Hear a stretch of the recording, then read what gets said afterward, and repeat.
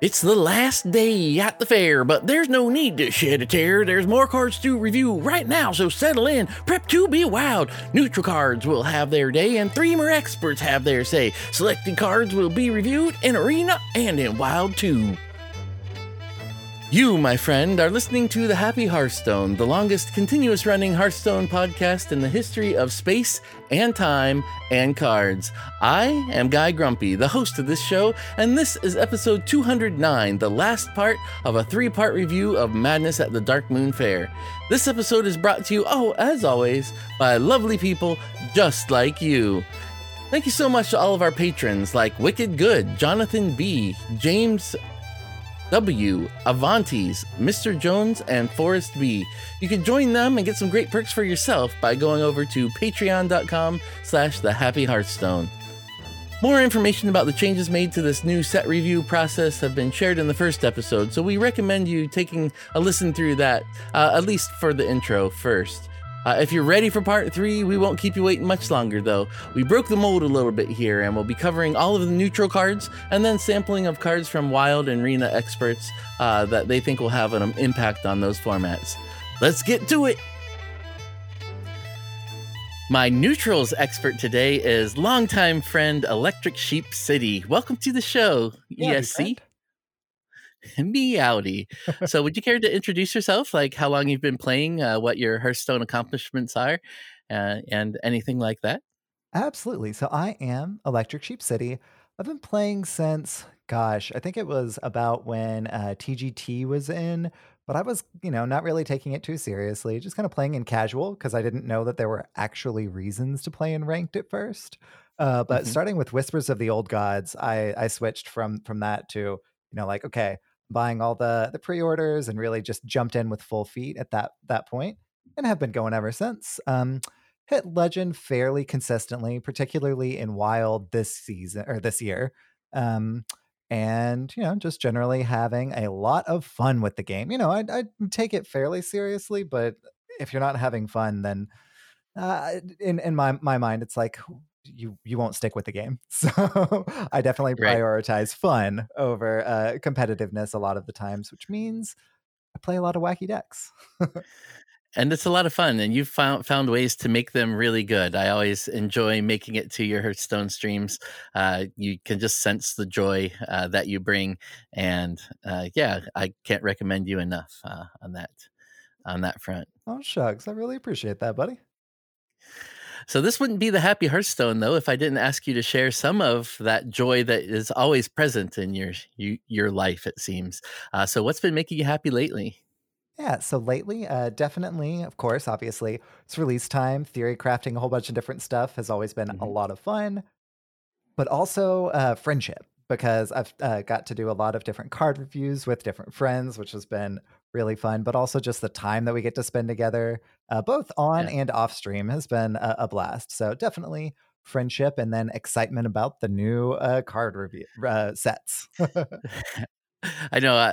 I'm trying to temper my excitement because the Pac-Man Megatunnel Battles also releases on the same day. So there's still a little bit of me that's like, well, I can save that for my stream and just play a little bit of Pac-Man beforehand or something like that. So You'll look like the circus clown art, which we'll get to before too long. Just kind of juggling, right? yeah, exactly. So what we're really here to talk about though is the neutral cards from the Madness at the Darkmoon Faire. So let's jump right in. We start off with, I believe this is the first card revealed, the Dark Moon Rabbit. It's a 10 mana epic 1/1 beast minion with rush and poisonous that also damages the minions next to whomever it attacks.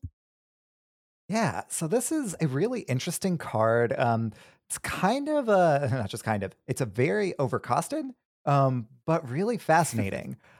I have kind of theory crafted a deck of chaos warlock with this because, if you plop down deck of chaos when Dark Moon Rabbit's in your deck, you get this effect for 1 mana. I mean, the 10 attack is Right. really kind of inconsequential for the effect, but at the very least makes it kind of playable.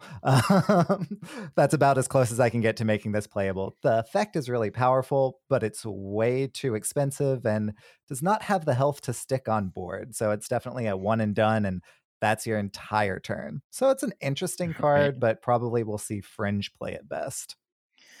There's been actually a lot of talk about it that people like the art, so they want to find ways to use it. So their Deck of Chaos definitely one that people have been associating it with.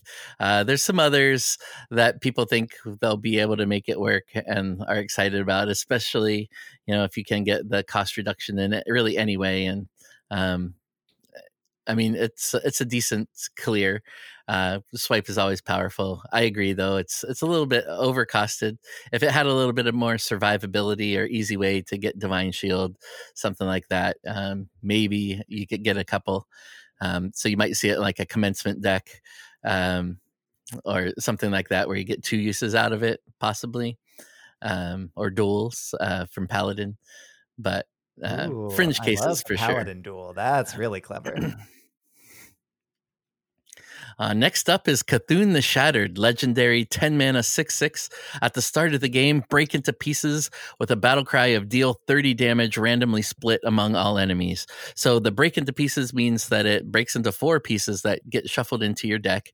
When you have played all 4 of those spells, then you get Cthulhu to your hand and can play him. Those spells that you get are the Body of Cthulhu, which is 5 mana, summon a 6/6 Cthulhu body with taunt. The Eye of Cthulhu, which is a 5 mana spell, deals 7 damage randomly split among all enemies. The Heart of Cthulhu, a 5 mana spell, deal 3 damage to all minions. And the Maw of Cthulhu, a 5 mana, destroy a minion. So basically, an assassinate. Mhm. Yeah, so unfortunately, whenever you are able to play all of the pieces, Cthulhu then actually goes into your deck, not your hand, Oh, which into your deck. yeah, Okay. which makes it so slow.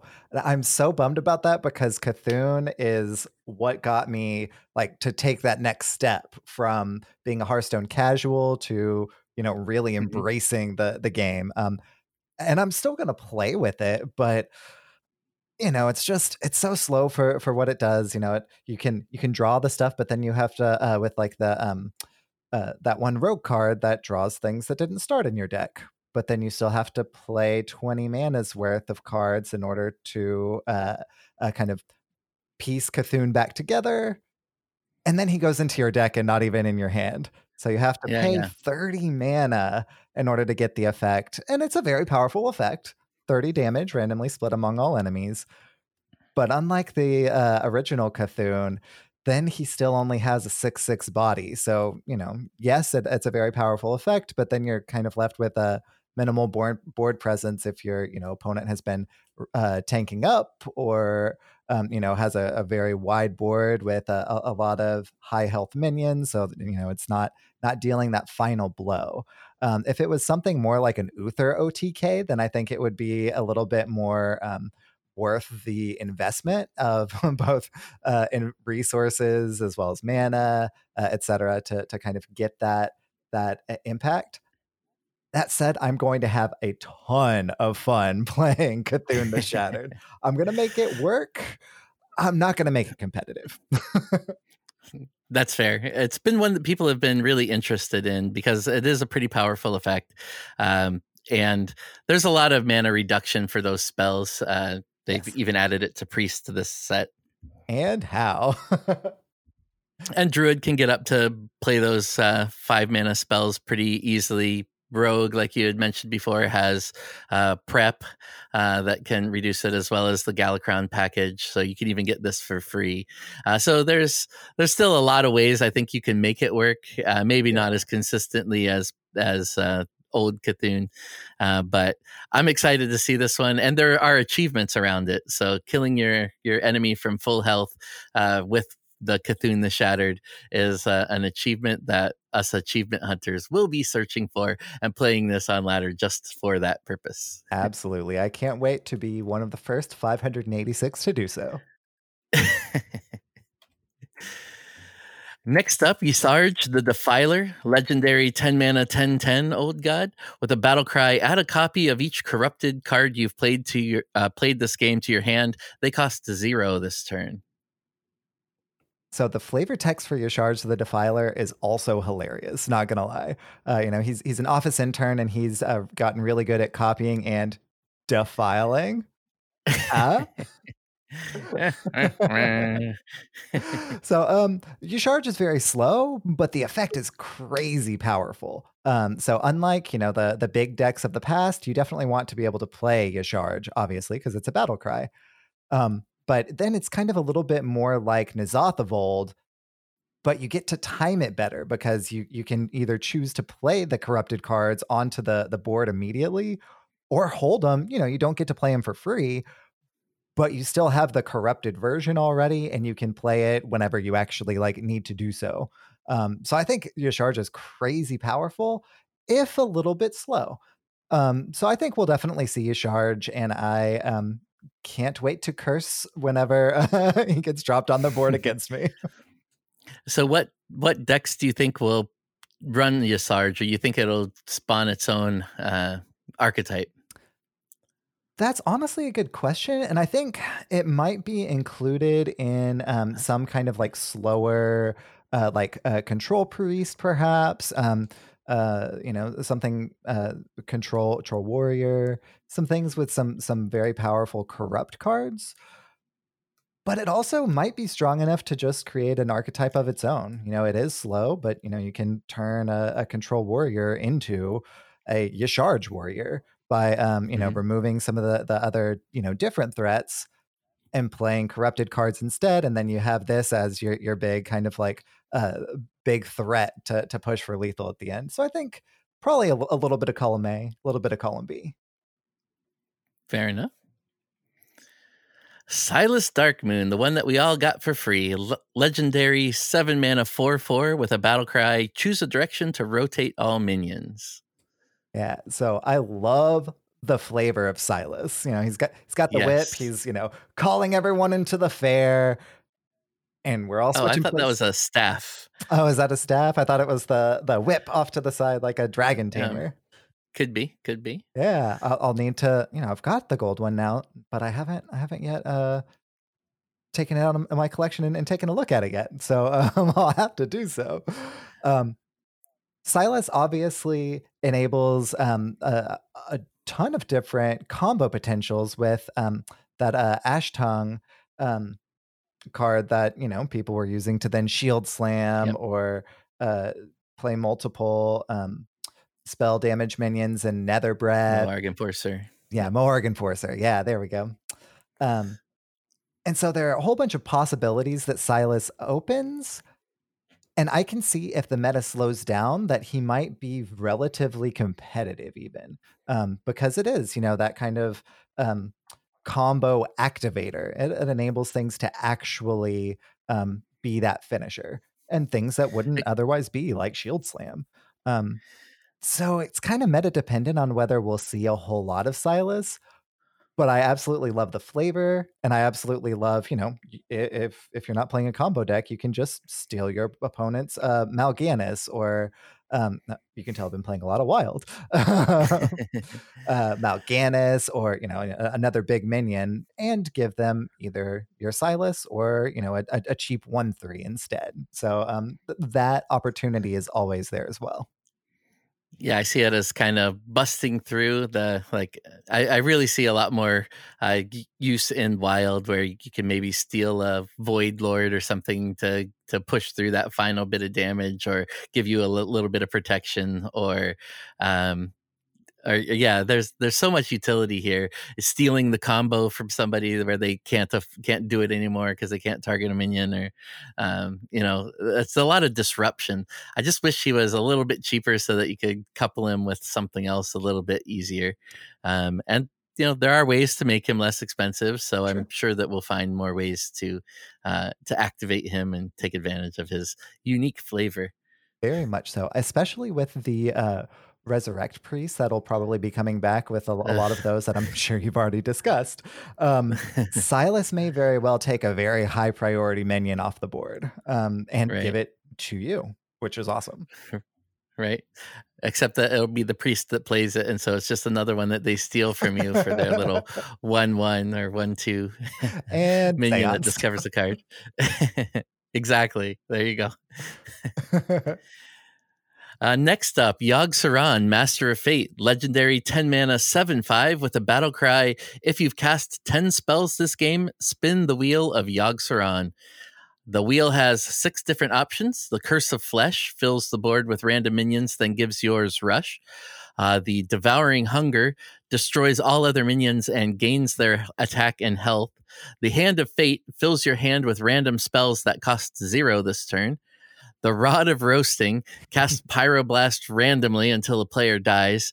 The Mind Flayer Goggles take control of 3 random enemy minions, and the Mystery Box casts a random spell for every spell you've cast this game with the targets chosen randomly. So all of these are good, right? Almost. With the possible exception of Rod of Roasting, and that's definitely one of those esports moments. Right. So I see no reason not to throw Yogg into a deck that is running 10 or more spells. Granted, not an aggro deck, so definitely a slower deck. But if you can meet the barrier to entry, if you can be this tall to ride the Yogg ride, but what are you doing? Filling your board with random minions and then giving yours Rush? You can either take out all of your opponents or, oh, hey, your opponent already had a full board. Boom. Now that one's gone and you have actually left a board. Awesome. Destroy all other minions and make Yogg huge. Also awesome. Fill your hand with random spells and you can cast them all this turn. You can decide where they go and even if you play them or not. That's just like buffed Yogg from before. Amazing. Right. That's pretty much better. Yeah. Right? That's the best one. That's the one I would want, I'm sure. Incredible. Although I have seen the goggles that take control of 3 random enemy minions come in super clutch. That'll be another highlight reel one that steals all the right minions. Exactly. Both that Devouring Hunger, where you're, just making Yogg huge, and Curse of Flesh, where you're filling the board with random minions and giving yours Rush. You want to play this when your opponent has a full board, or as full as it can be, right? Mm-hmm. Because then you get so much utility and deny them so much, which is incredible. And then, of course, finally, Mystery Box is old school Yogg. I said finally because we kind of glossed over Rod of Roasting, which just fires Pyroblast randomly until somebody dies. Someone's going to make a Blur Demon Hunter work. I've seen a lot of theory crafts about it. I'm excited to watch it. It's not going to be competitive, but it's going to be a lot of fun because the times that you play it and then it doesn't get Rod of Roasting and you're sad are going to outweigh all of the other opportunities. The 95% of the time that it doesn't come up. Exactly. Yeah. And that's just once you've actually gotten to play Blur and Yogg. Right. Until they release a Demon Hunter card in this 35 pack expansion that's coming out that's choose or discover ability from the old gods or something like that. And then you get to choose it from a discover pool, then it's a little bit different. Oh, and you only have 4 options. So you're only picking 3 of the 4. Yogg's going to be really consistent. There's 6 options, right? Oh, sorry. I thought you were saying choose an old god. Oh, no, I was saying choose, like, discover one of these options. But yeah, discover an old god would be pretty good too. Much, much more consistent in and of itself as well. Next up is N'Zoth, God of the Deep, 10 mana, 5/7 legendary with a battle cry, resurrect a friendly minion of each minion type. There are so many good opportunities for N'Zoth, God of the Deep. Like, in Druid, I want to be playing this with Winged Guardian and the new Fizzy Elemental. That would be amazing. And that's in the new recipe, I think. Oh, I haven't even checked out that recipe. That it's ridiculous. Makes complete sense. I got killed on it in my stream earlier. Oh no. Yeah, and then of course Hunter, King Crush, Varanus, Dragonbane. What how is this not broken in Hunter, right? Right. I'm thinking Paladin, Murgur McGurgle, really pick a dragon. Yeah, so many good ones. They even got a demon that's A specific demon, right? to Paladin this expansion even. Right. So, and there's an achievement to summon or to resurrect 6 different minions. So, with him, so people will be trying that just for the achievement hunting So aspect, and you'll see him often. if you're trying to do that, be sure not to include Circus Amalgam in your N'Zoth God of the Deep deck, because it may bring all of them back. Since it is all minion types, it can bring back a ton of 4/5s when that is not your intent. Good point. So there are a ton of possibilities with N'Zoth God of the Deep. We listed 2 of them. I have a spreadsheet with all of the standard machinations for all of these. There is a competitive possibility for every single deck for this. Every single class. Every single class, precisely. Oh, nice. Obviously, Demon Hunter is a little bit more hamstrung because they mostly have demons. They do have Nethrandamus, which you probably wouldn't run, and Felsteel Executioner and Furious Felfin. Demon Hunter may be the one exception, but everything else has really, really powerful opportunities, and that's without even looking at the neutral cards. So you'll be able to find a N'Zoth God of the Deep deck for any class that you want to play. How competitive they'll be, who knows? N'Zoth itself was crazy powerful whenever it was in Standard and continues to be in Wild, and I can't see that changing with N'Zoth God of the Deep. I agree. I'm excited to see all the, and I don't even think you need to fill your board with him. So, just a couple things where you're splashing. I keep thinking of Paladin because I've wanted the Dragon Paladin to work so bad, especially since they started adding support for Murlocs and dragons together. That even that combination, just getting a couple of those returned to you could be a big difference maker late in the game. Very much so. And of course, the class that they're pushing the most with this is probably Warrior, right? Warrior. With the menagerie, different aspects. And I think that in particular will be really powerful. But I think all of the classes have significant possibilities with N'Zoth. Great. Fleethoof Pearltusk is a common 5-mana 4/4 beast minion with rush and a corrupt effect of gain +4/+4. So if you're wanting to run either a N'Zoth or a Yasharj deck, and you don't have a beast or, are looking for more corrupted cards, Fleethoof Pearltusk is definitely worth considering putting in that deck. You'll want to play it a little bit off curve because a 5-mana 4/4 with Rush is, kind of a tempo loss, especially, of course, if you're wanting to bring it back. But in that kind of a deck, you're probably going to want to be playing a little bit more mid-range, and so you should probably have some things that you can play on curve anyway. It's not crazy powerful, but as one piece in either of those 2, I think that it has a lot of possibilities. Mm-hmm. We talked about a little bit in the Hunter package as beasts with synergy with a bunch of different things, and pretty easy to get corrupted. And yeah, it has a lot of utility because it has that rush.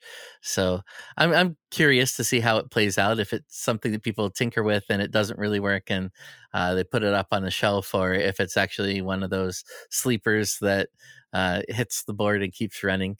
Either way, I think we'll see it quite a bit early on, and it's just a cool card. Yeah, it's kind of like a Swiss Army knife because you can either play it early for early removal or actually get full value and corrupted and have a really powerful turn in the future. Right. It's got a lot of possibility, but if you're looking to cut stuff, that probably is one of the first ones to get cut, truthfully. Yeah. Horrendous Growth, a 2-mana 2/2 epic with a corrupt effect, gain +1/+1, and it can be corrupted endlessly. This is another one that I love the flavor text for. It says, I told you to stop picking at it. It looks like it gets picked, that's for sure. It definitely does. And whenever it gets corrupted, the corrupted art also is hilarious. I'm super mixed about corrupted or horrendous growth. I think that if you're playing like a Yasharge deck, that you may end up throwing corrupt or horrendous growth in there as well because you can bring something back into your hand that could be a big old pile of stats, and even if you don't play it whenever it costs 0, it's only going to cost 2 left, so you have more refill. That's the only kind of like edge case scenario that I can see you like actively picking horrendous growth to put in your deck, because it doesn't really have any tribe synergies, and anything like that. But it can be a big old pile of stats if it gets in your hand early enough. So it has possibility, but it's, probably kind of an edge case scenario, truthfully. Yeah, I don't think it ever really gets those big stats because once it gets to okay stats, then you play it. So, Right. uh, and there's not really all that much corrupted support to make it super huge unless you really build a deck around it like a Usarge. But then you're just kind of fighting with anti synergies of, hey, which one do I wait until turn 9 to get my whole hand corrupted, or at what point do I actually trigger? Because Usarge needs them to have been corrupted in order to get them back. So Right. um, so this one's a really tough one to play. It sounds good in theory, but in practice, I think it's going to be difficult unless they give something that has an echo-like effect in the 35 card pack that continuously corrupts at 3 or something like that. Oh, that would And be wild. Yeah. The Yasharge deck is the only place I can see you truthfully playing this, and even that is a little bit of a well, stretch. and the other one might be a rogue deck that finds ways to reduce its cost. So if it's a 0 cost on it, and you play a bunch of combo cards, then that can continuously corrupt it. Then it could be big early and free, kind of like the Edwin play. Sure. But yeah, theory crafting still has to be done on that front. Very much so. The Claw Machine, one of my favorite cards of the set, just because of the art. It reminds me of my Murloc shelf. 6 mana, 6/3 mech, common with Rush and Death Rattle. Draw a minion and give it +3/+3. This is another one where the flavor is amazing. Mm-hmm. Unfortunately, I'm not sure where you want to play this this card. I think that this one will sit in your dust pile. Unfortunately, the flavor's amazing. I love that it's a mech. It goes into your deck and picks something up. Like everything about that Right, makes me really happy. right. But the card itself is kind of meh. If it had like either more health or magnetic, I know that we've kind of discarded that mechanic. But something to make it more than just a 6 mana 6/3 that draws adds 3/3 stats, then maybe. But yeah, it's unfortunately just not there. Interesting. So I actually think this is going to be pretty good in both wild and standard, just because of that effect of giving it +3/+3 when you draw, and you're drawing a minion, so it's more of a tutor than just a draw. True. So you're going to get value out of it, and you kind of want it to die before it could be silenced or something. So because it's a death rattle, so the 3 health doesn't bother me as much as it normally might for 6 mana. Comparing it more to the dragon, that's a 5/3 with rush and divine shield. It doesn't last that extra turn, but you get a card to replace it. So I'm not sure that really matters. I think there's going to be places that you play it, and especially in wild where you can mix it in mech package and warrior or paladin.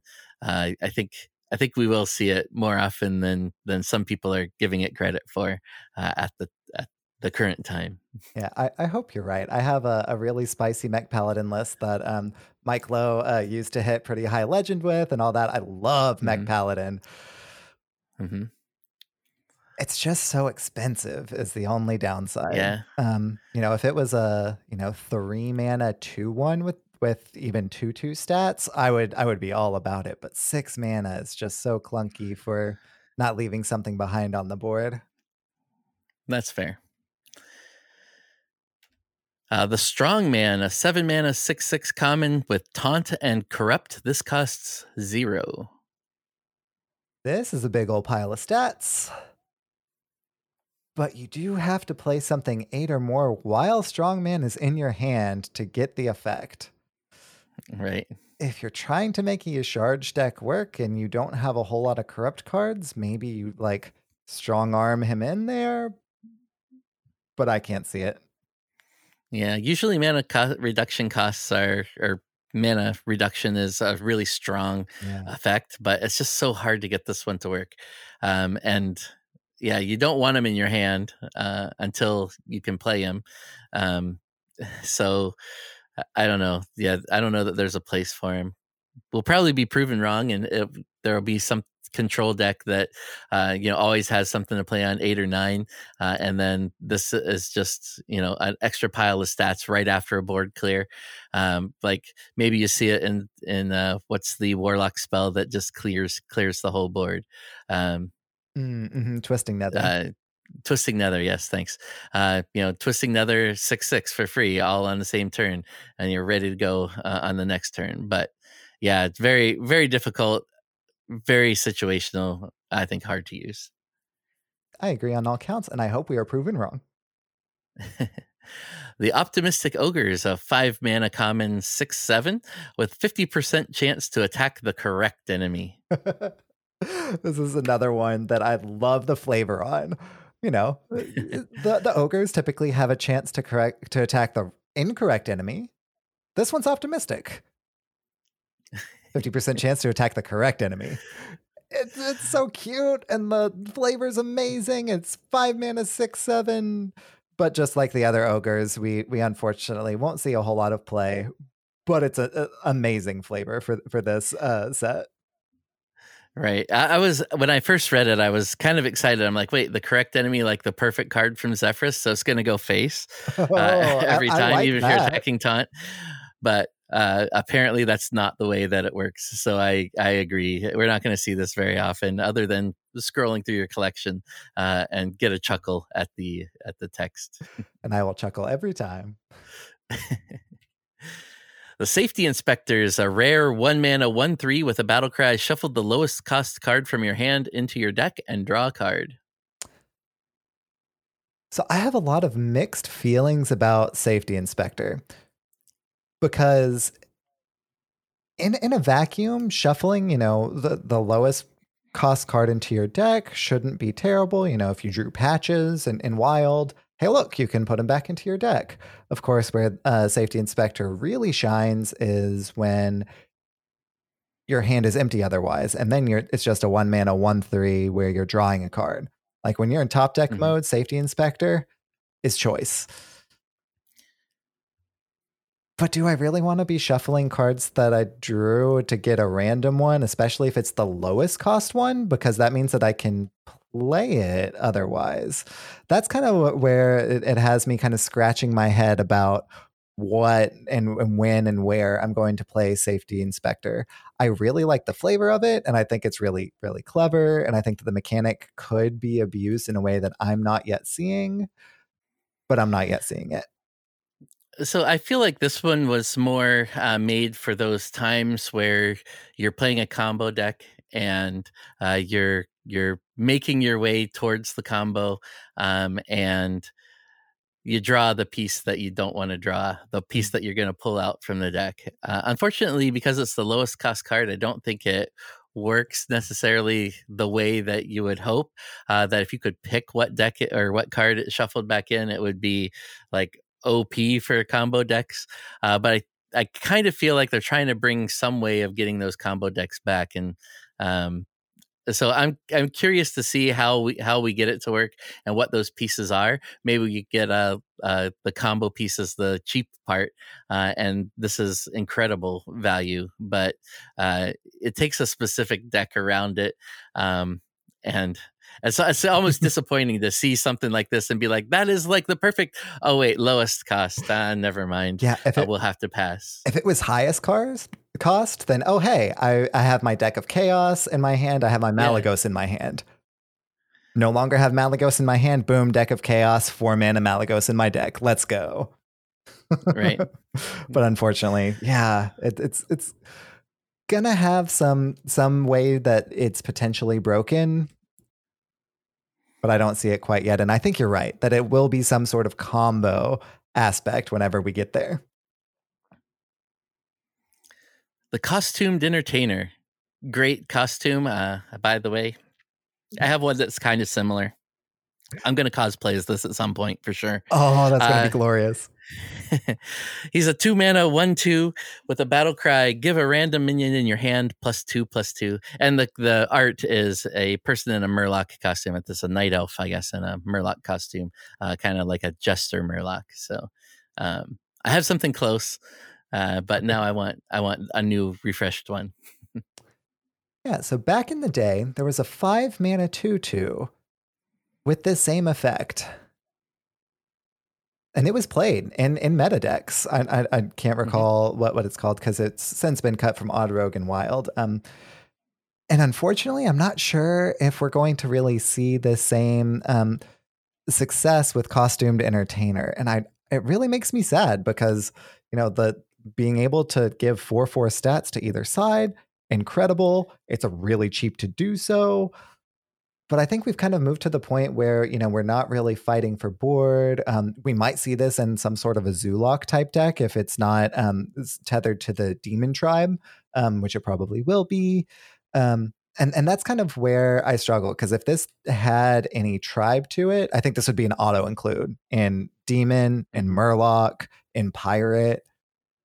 With no And tribe, I'm not sure exactly where this sees a home, but I think we will probably see it jammed in somewhere that is actively trying to fight for board.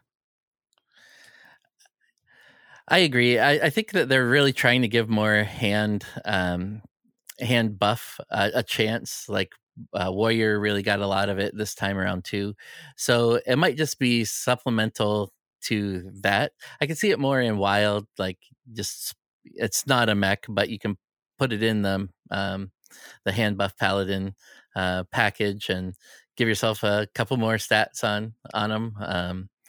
And it wouldn't be too terrible.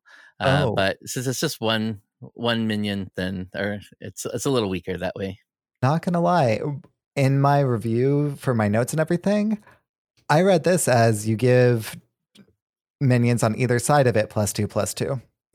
Hence why I Oh, was talking about how this card could be so good. Unfortunately, I do not see this one finding a home punch of anywhere with right. reading it correctly. Yeah, one minion in your hand +2/+2 for two. Yeah, that is Um, much worse. it it still has some applications, and I'm It curious to is. see where hand buff goes from here. So, and I love the art so much that I'm gonna have to try it. But yeah, probably not gonna see it a ton. Unfortunately. And Fungal Mancer was the Uh, one that I was thinking of. Fungomancer, yes. The Parade Leader is a common 2 mana 2/3. After you summon a rush minion, give it +2 attack. So Rush Warrior has seen a lot of support in general, but I don't think that Parade Leader really kind of puts it into a viable archetype. Not only a viable archetype, but if there is a viable archetype of Rush Warrior, I don't think that you're playing Parade Leader in it, because there are other effects that work with Rush that are better, like summoning an extra one with 1 health, um, like doing damage to the opposing hero, stuff like that. That I think we'll see well before we see Parade Leader. And the rest of the shell of that warrior deck probably doesn't leave as many kind of like slots in order to slot Parade Leader in there. That said, if you are on a little bit more of a budget and don't have some of those other cards, I think Parade Leader is a great one to throw into one of those decks and kind of like put bridge the gap from when you don't have the card to when you do. And it has synergy. Mhm. So I think it's an all around solid card, but I don't think it'll be played in like the tier one meta decks. I agree. I almost feel like this one would be better served as either a battle cry or even a death rattle, um, where you can get the use, and it's a on the same turn that you play it. As it is, you probably want to play it early so that your rush minions get that bonus. There's not a lot of low cost rush minions outside of warrior, so in hunter, I guess. Yeah. So I find it hard to know what you'd take out to put this in to really get the value out of it. But I'm sure there will be people that find ways to abuse it. It's cheap. It's a decent body early. Maybe even in arena, it'll be a strong card. You just draft it early, and then you can add more rush minions to your deck. So I don't think that we won't see it. And like you said, it's a great filler card for those times that you don't have everything that you need to fill it. So maybe the B team for Rush Warrior will see this leader. Then he's misnamed. He should be the parade follower. The prize vendor, a 2-mana 2/3 Murloc common with a battle cry. Both players draw a card. Yeah, so the prize vendor is budget Cold Light Oracle. Mm-hmm.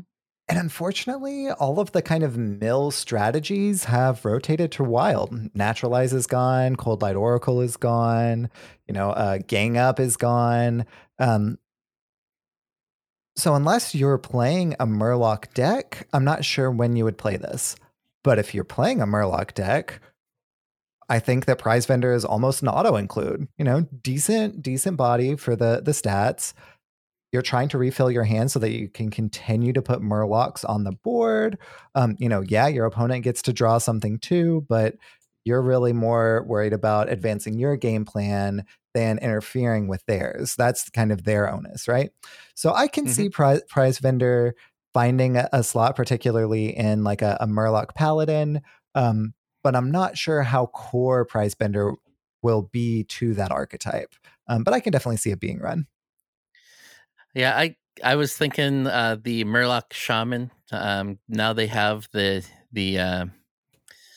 new one that discovers legendaries when Murlocs die, so you have a little bit more protection, I guess, for late game. Yeah. And Magic this can refill. Like oftentimes I find not having enough cards in hand with the Murlocs is a big problem. If you have the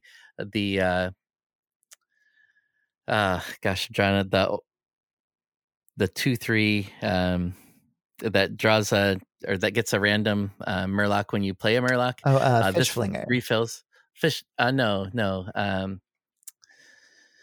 Oh, what is he called? I'm gonna have to look it up.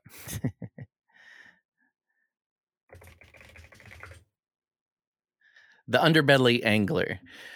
So if you get him out and then play the prize vendor, then you get another card. You have more options to choose from for following that up. And oftentimes I find I have the Underbelly Angler in hand by itself and nothing to activate it on, or maybe a couple other spells. And so you're kind of saving up for that one. If you have this one, then you have more choices. So if you end up with something that you can't play or isn't great for your board state, you have better options to play it, and I think it'll see a lot of play there. Yeah, Murloc deck's getting reloaded. Murloc Shaman is a scene. Yeah. If Murloc Shaman is a thing. Rock Rager, 2-mana common 5/1 elemental. All these Ragers see so much play, right? I can't wait to play this in my Rager deck. Of note, it does have taunt. And he's got the horns. Yeah, he's got the horns. He's got the rock hands going on. It's the requisite Rager of the set. And honestly, I can see people actually trying it out now with the Paladin legendary that gives mana, gives things with 1 health +1/+2.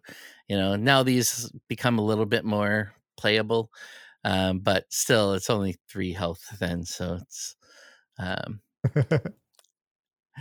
It's questionable, but you might be able to make something work if it can stick for 1 or 2 turns at just turn 3. Then you've done a lot of damage that you otherwise couldn't. But I really don't see the Ragers making it. I'm just trying to be hopeful and optimistic for him. Yeah, he'll see just as much play as all the other Ragers, unfortunately. Well, wasn't there like a faceless Rager that actually saw play? Oh, was there too? Maybe. I don't know. Maybe I'm making something up. Showstoppers, a 2-mana common, 3/2 with a Death Rattle, silence all minions. So this effect is crazy powerful. If it was a battle cry, I think that you would run this in pretty much any control deck. I agree. But as a death rattle, I don't know that it sees a play. It gets on board. The things that you want to, silence are already on board, and then your opponent can just hit you in the face and kill you before you're able to actually proc the silence. Maybe you play Showstopper with Broom. Mm-hmm. But then you're playing 2 cards to just silence things when you could be playing like Mass Dispel or Zephyrus otherwise, right? So I think that if this was a Rush Death Rattle, or if this was a Battle Cry, that you would see Showstopper everywhere. Or, even Death Rattle with Taunt, right? But as just Death Rattle, yes, it's cheap. You can kind of weave it in. But I'm not really seeing a whole lot of play with it because you need another card in order to make it, to either like a Defender of Argus to give it Taunt, or the Broom. Like, it needs to be played in conjunction with another card. So you're playing 2 cards just to silence things and not destroy them. So unfortunately, I don't think we're going to see a whole lot of play for Showstopper, but it is so close to being a crazy powerful card. Right. I think it'll still be used for depending on the meta. If the meta ends up being very strong with corrupt, actually, the corrupted minions, it wouldn't have an effect on them, right? Because they're being played as the corrupt. So, Correct. never mind. That's not even all that great in those situations. But maybe a hand buff gets popular, then you might need something like this. Again, kind of hard to use. You can use it with the Broom. You can use it with mass removal, or the Cthulhu piece Mm-hmm. that deals damage to all minions. So there's other ways that you can use it, and a silence in addition to extra damage or destruction. I guess the destruction doesn't really matter. I think there'll still be that people will still find a way to use it, just because silence is something that we all need these days, and there's not many ways to get it. Yeah, and neutral silence is very hard to come by. Yeah, if this was a battle cry, even if it was just silence a minion, you would see it everywhere. The death rattle is the only thing that has me scratching my head. But I think you're right. The effect is so powerful. We'll see it jammed in somewhere, probably to great effect. Wriggling Horror, 2-mana, 2/1 common, battle cry, give adjacent minions +1/+1. This is the one I think you were thinking, like Fungal Mancer. This is exactly the one that I was thinking of. And everything I said whenever I thought it was like Fungal Mancer kind of applies here, right? Like, it's a very powerful effect. If there's any sort of a zoo that's not highly reliant on everything being a demon, you may run it into that. Do I run this in even Shaman and Wild? Maybe not, but the effect is so powerful that also maybe, right? Right. But the big old bundle of stats, I think, kind of like I was saying before, I think that that's kind of worth a little bit less now than it used to be back in the day. The power level and the power creep of Hearthstone has gone way up. And, a 2-mana 2/1 that gives adjacent minions +1/+1 is powerful, helps fight on board, but it might just not be enough to kind of get us there anymore. But anytime you have a board centric deck, you might consider throwing Wriggling Horror in there because, as either a budget option or as just a tier 1 option, if that deck ends up being swarmy enough, it might be able to work. There's so many swarm decks right now, though, with the Druid now, going wide, and Paladin going wide, and Warlock going wide. I still see this one. I mean, it's 2-mana, gives +2/+2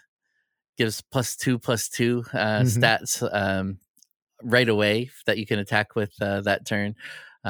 So I definitely see it having a place in some of those wide board decks. But like you said, it's maybe not as valuable now as it once was because there's such efficient removal that the big boards, although we are seeing them right now, I don't know that they survive the expansion.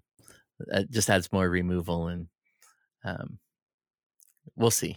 I bet that the gold art on this is beautiful, though. Not gonna lie, like all spoopy. Oh, for sure. Yeah. Banana Vendor, a 3-mana 2/4 common. Battle cry, add 2 bananas to each player's hand. So the flavor text for this one also makes me chuckle because it's an Arrested Development reference. There's always money in the banana stand. I mean, we basically saw this with Banana Buffoon. He just grew up, got a job. He's now a banana vendor. Judging by the artwork, I can't tell how successful he is at his job, but he's out there giving it the hustle. He's selling bananas on a stick, so right. At a fair, he's doing well. He's doing very well. Oh, and those even look like they're dipped in chocolate. Oh, perfect. Or deep fried. Yeah, one or the other. Maybe both. There you go. Bananas are strong. They, give +1/+1 to your minion. This one gives them both to you and your opponent. Are you trying to mill your opponent? You might be able to do so with Banana Vendor. Are you trying to buff your own board and aren't as worried about your opponent's board? Maybe you play Banana Vendor. I kind of doubt any of those things are going to be things that you're actively trying to do, since it does have the detriment of adding 2 bananas to your opponent's hand as well. But I can see it happen, especially if you're trying to mill them. So, I think that this kind of falls in the lower side of potential. But, he's still got potential. He's got his job. He's he's moving up in the world. So, well, I need his hat. That's I guess another thing I need to point out. It's just a big banana hat.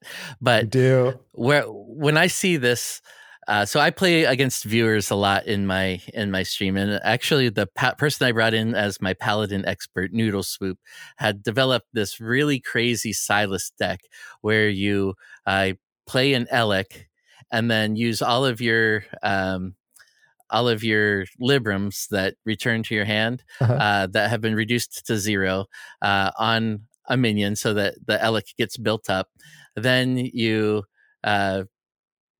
switch the Elec around, kill it, and it fills their deck with all these crazy spells, and fills their hand with those spells too, because they're the Libram that goes back. So they end up with a complete handful of these buffing spells that you can't play on your minions because they've all been killed. So you have to play them on your opponent's minions just to make room in your hand. And then you're likely to just draw more of them. So that meme is a dream that this Banana Vendor, helps with, because you can start to prep that,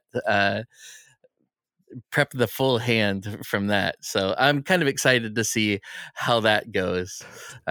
So Noodle might in fact be the one who's employing Banana Vendor. I see how it is. We have Noodle to thank. Oh, that's awesome. Yeah. I love it. Now he didn't call it out in his segment, so I don't know if he's seen the potential there yet, but that's what I thought of when I saw it.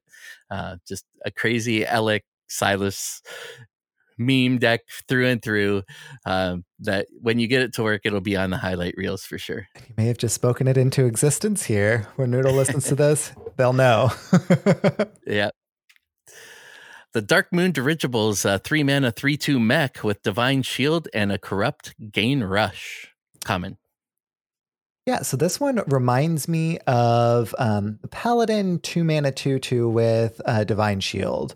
That we saw everywhere, until pretty recently, even in Wild. 2-mana 2/2 with Divine Shield was super strong back in the day. This one's 3-mana 3/2, and if you corrupt it, then it also has Rush. I'm not sure exactly how much we're going to see of mechs, since Boomsday is rotated and all that good stuff. But, if you're looking for a mech for your N'Zoth, this may be a little bit of a lower impact one, but if it has Rush, maybe that's impactful enough. This kind of seems like, again, one of those that has potential, but not really one that I can see like a specific home for. That said, a rushing mech, like I can see it working somewhere. I'm just not sure exactly where. It's kind of one of those pile of stats, and a decent effect, but doesn't really fit the theme of what we're going for. Now, if mechs come back into standard, an expansion or two down the line, we get magnetic again. Then Darkmoon dirigible is going to be everywhere, but I don't think that we're quite at that point yet. Yeah, I'm not a real big fan of this one. Even though it's got Divine Shield and potentially has Rush, it just feels a little too slow. Like 3/2 is what you would consider good stats for a 2-mana card. True. So out of 3 mana, it's not all that great. I mean, it's better than the 3/1 Divine Shield from Classic, right? Plus, it has tribe synergies, but nobody really plays that anymore either. So I don't really see this one getting a lot of play. There's just better 3-mana minions, even in mech, that you'd prefer to have. So it's more a matter of it's a good card, but there's just so much better that I don't think it makes the cut. Yeah, if we had magnetic, this would be incredible. Mech Paladin in Wild is definitely too tight to jam this into it. Right. But if we had a more limited card pool, like in Standard, but still had magnetic as an element, then I can see us running this. But since we don't, not so much. Very true. The Darkmoon statue, a common 3-mana 0/5 with your other minions have +1 attack and a corrupt. This gains +4 attack. Okay, so hear me out. Deck of Chaos turns this into a 0-mana 3/5 with corrupt. This gains 4 attack. It doesn't say has 4 attack, but gains 4 attack. So, you've Deck of Chaos. This is in your deck. Now all you have to do, once you draw it, all you have to do is play a 1-mana card or above. And all of a sudden, it's a 7/5 that has the effect of your other minions have +1 attack. This isn't a great card, but that's just a fun interaction that I'm going to have fun with whenever I'm like completing quests in casual or something. So it's going to be fun, but I don't think we'll see a whole lot of it. That said, your other minions have +1 attack. It's a decent effect for board swarmy decks. Is it strong enough? Probably not. I see a lot of utility for this one again in decks that are built with it in mind. Like tokens again are really strong. 5 health on the minion is really good. Even if you don't corrupt it for the +4 attack, I see it having some use in maybe somebody trying a token demon hunter again. I keep saying that it's going to work. I know it. I know it doesn't. Draco Cat set me straight on that. But yeah, he's unfortunately right at current time. Yeah, but I mean, it's all other minions too. So yep. There's potentially reasons that you would run it. Maybe even in a aggro priest where you can give it some additional health and some additional attack. Inner fire it, and it's a 4-mana 5/5, even without being corrupted. And that gives your other your freshman +1 attack, so it's a 2/4. I don't know. I think that there's a lot of potential here, but I don't think it's going to be experimented with all that much because it's just awkward to corrupt it at 3 mana. So yeah, especially for the kind of deck that would really benefit from the effect. Like you said, a 3-mana 0/5 with this effect, decently strong. Like that is a really decent effect. You probably even want it in Arena, right? It's not a bad choice in Arena. There's a 3-mana card that's played in Odd Paladin. That's 3 mana. I already said that. That gives your Silverhand recruits +1 attack. Do I take that card out and put Darkmoon statue in? Honestly, maybe, because even my cards that aren't Silverhand recruits would get that same effect. I don't see why Yeah, not, actually, now that I'm thinking about it. I agree. I agree. I hadn't thought of that before. You're probably not going to ever corrupt it No. in Odd Paladin, but yeah, I mean, he sticks around and gives your ticket seller. Um, that's not the right card. The tour guide. The Mm-hmm. bonus. So turn 3, then you've got 5 1/1s that you've boosted already. It's going to be hard to keep up with.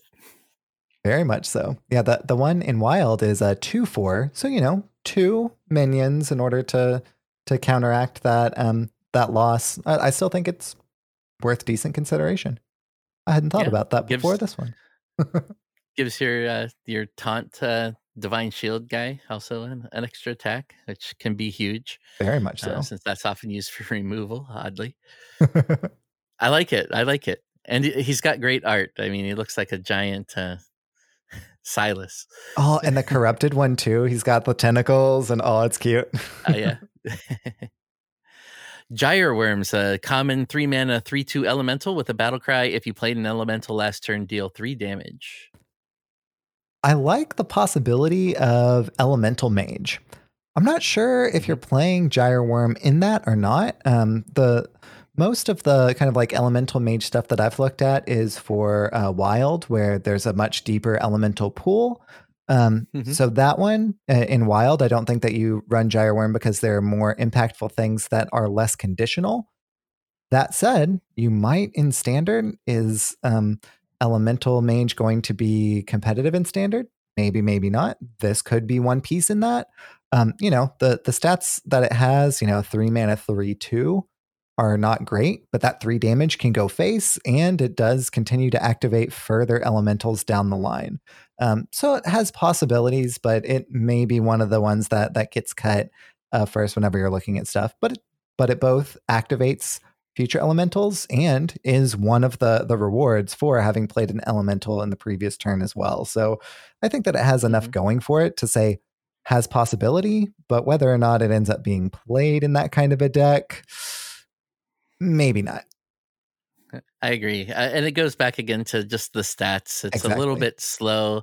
You have to have specific cards to activate it, so it's really tough, I think, to use well. Mhm. And so there's going to be better options even in an elemental mage deck.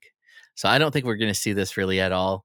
Maybe a couple people experimenting early, but I think it's one of the first things that gets pulled. Yeah, I love the art though. Oh yeah, same. Looks like a bunch of flying saucers with a claw on the end, right? Yeah, and it looks like it's terrorizing the Faire. The Inconspicuous Rider is a common 3-mana 2/2 with a battle cry. Cast a secret from your deck.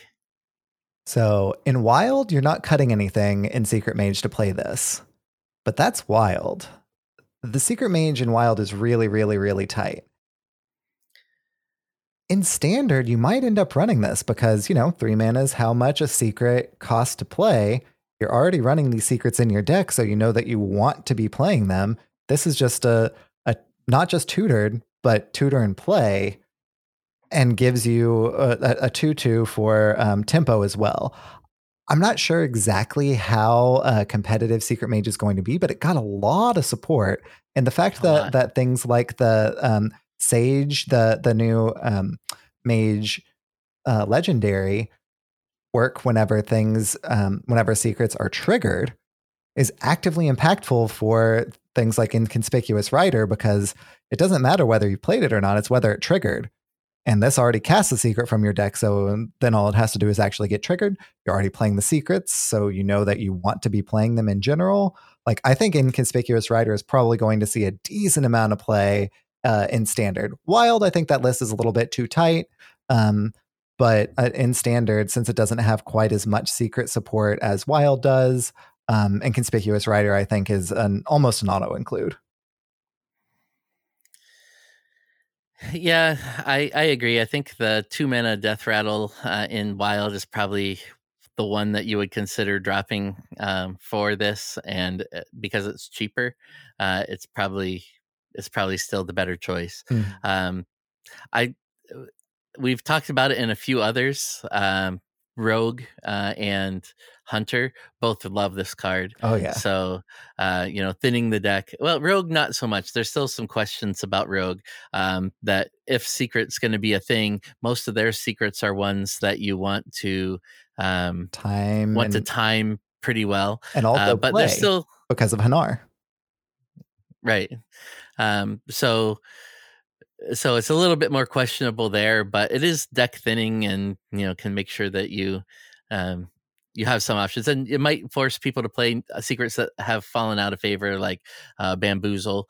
You're like, sure, you can attack my 3-mana 2/2 and turn it into something nice. So yeah, there's definitely we're going to see it played. We're going to see it probably tried out in a secret mage in standard. You might see some people trying to figure it out where to put it in the secret mage of wild as well. But I think the only support we got for that archetype is the 4/4 that copies itself. Mhm. That is good enough to make that cut. So yeah, I'm curious to see where it goes. I don't think we're going to see that the secret mage is as strong in standard, just because all of the really, really good secrets are wild only. So true. But yeah, like you mentioned, Secret Hunter also got a lot of tools this expansion as well, and being able to tutor one out. It's slightly more expensive than it would be to just play the secret. That's typically the case with those kinds of tutor and cast effects. Yeah. So I think we might even see it in a Secret Hunter as well, unless they're going for a little bit more of a B synergy with their minions. But for sure in that Secret Mage. Yeah, basically this sets you up in that Hunter as it's a 1-mana 2/2 really, and you don't control the secret, and then you follow that up with the beast on turn 4 with the hero power, and then you're just thinning your deck more so than anything else, so that you don't draw those secrets, which they're all good as standalone. So absolutely. And then we'll just have to wait for the priest and warrior secrets that are coming in the 35 card set to really make it shine. There it is. The Kathir Ritualist is a rare 3-mana 4/4 with taunt and a battle cry to add a random 4-cost minion to your opponent's hand. So Kathir Ritualist is 100% in here for resolve shenanigans. Kathir Ritualist is not in here for you to play. You don't want to put this in a deck and play it because you're just giving your opponent something to play on curve. Yes, good stats for the cost, 3 for 4 with taunt, but giving your opponent something to play on curve is bad. Now, if you have a 3-drop on the board and you're resolving or evolving a 2-drop into a 3-drop, that's what Kathir Ritualist is in here for. They wanted to put this into the card pool so that it was there as a reward for playing those other cards. So I don't think you're ever putting Kathir Ritualist in your deck, but that's not what it's there for. Oh no, you're putting it in your deck for when you fill their hand with Paladin Librams and they don't get a 4-cost minion anyway, and you get a nice 4/4 minion for 3.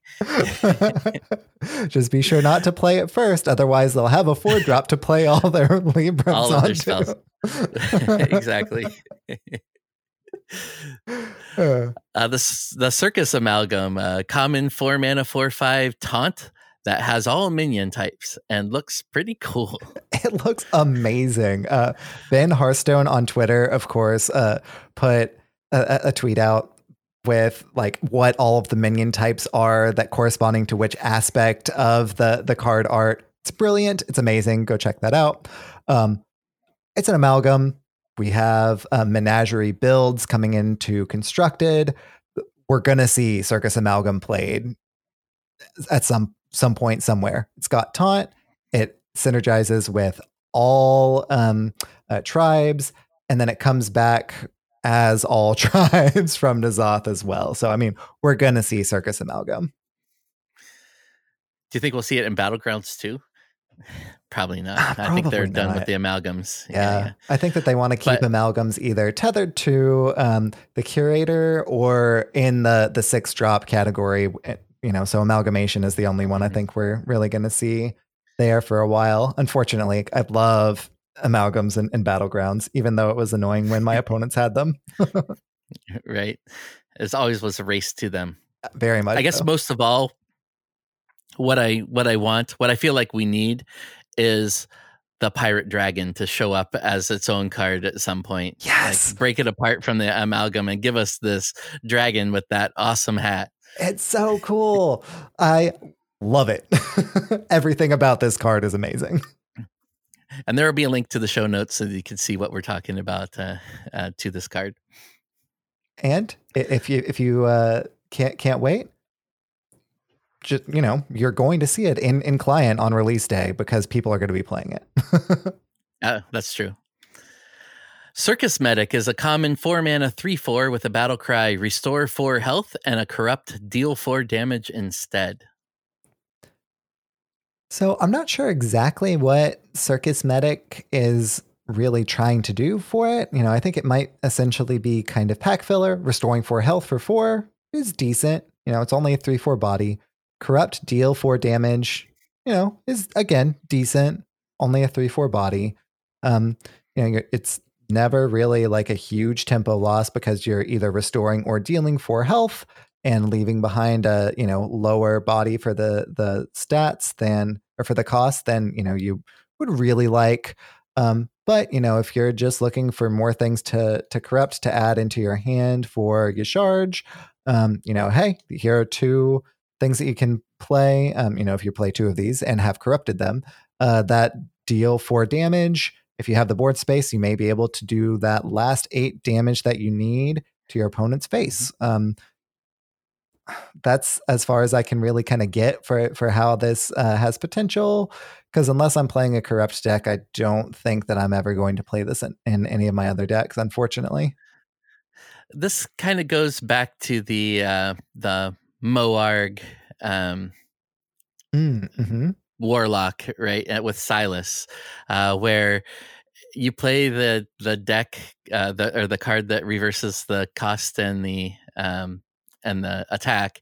It's a little bit bigger minion, a little bit cheaper, and can combo even with the Silas's. So you uh, play Silas, move the Ash Tongue Soulbound, and then you have more ways that you can deal a little bit of extra damage or heal yourself, or there's a lot of utility here. It can also be used, to help with the Flesh Giant. It's another heal if you play it early on in the Warlock to get it out. I think that it's going to be easy to use either way, uncorrupted or corrupted, and Yeah. it's a decent swing for the cost even, and to have a body attached to it. You might see it in Priest as well. Just given the same reasoning. It's a fast heal.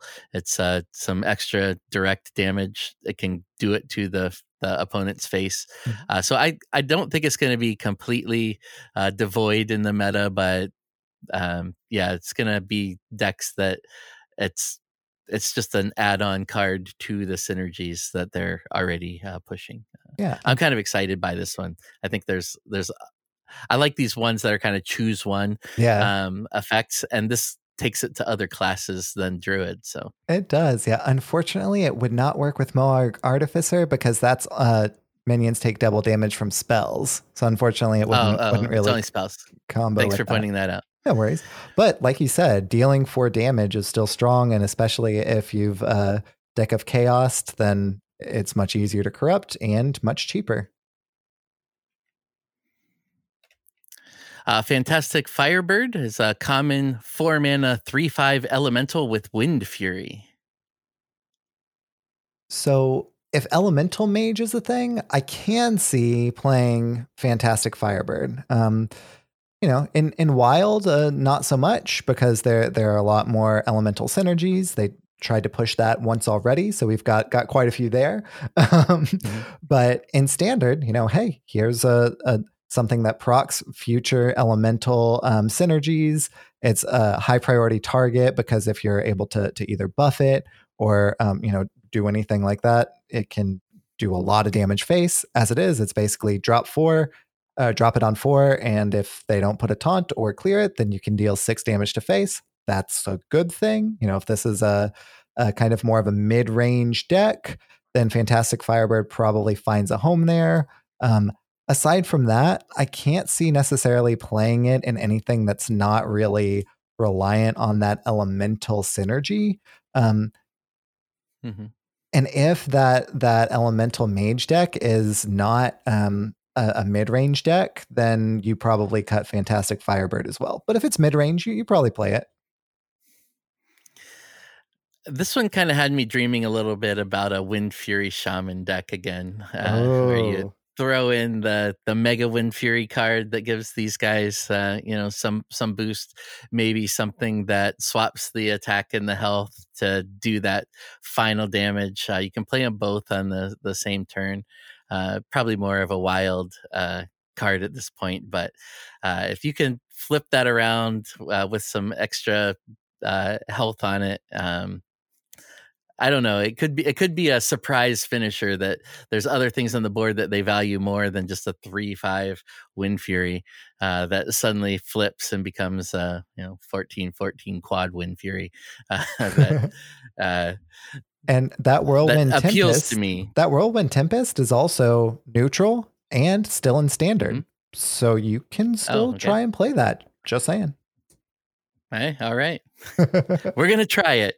It's probably not going to work, but my dreams are memes and my memes are dreams. If you have fun with it, then it was not time wasted. Exactly. The Knife Vendor is a common 4-mana 3/4 with a battle cry. Deal 4 damage to each hero. So I really like the flavor of this card. Because so the flavor text is like, yeah, it works great. I promise there are no bandages under these gloves. Because, she accidentally hurts herself, your hero, and the person who she's vending the knife to. Right. I'm not sure exactly where you necessarily want to play this card, because it always deals 4 to both, like unless you're trying to do some sort of flesh giant shenanigans.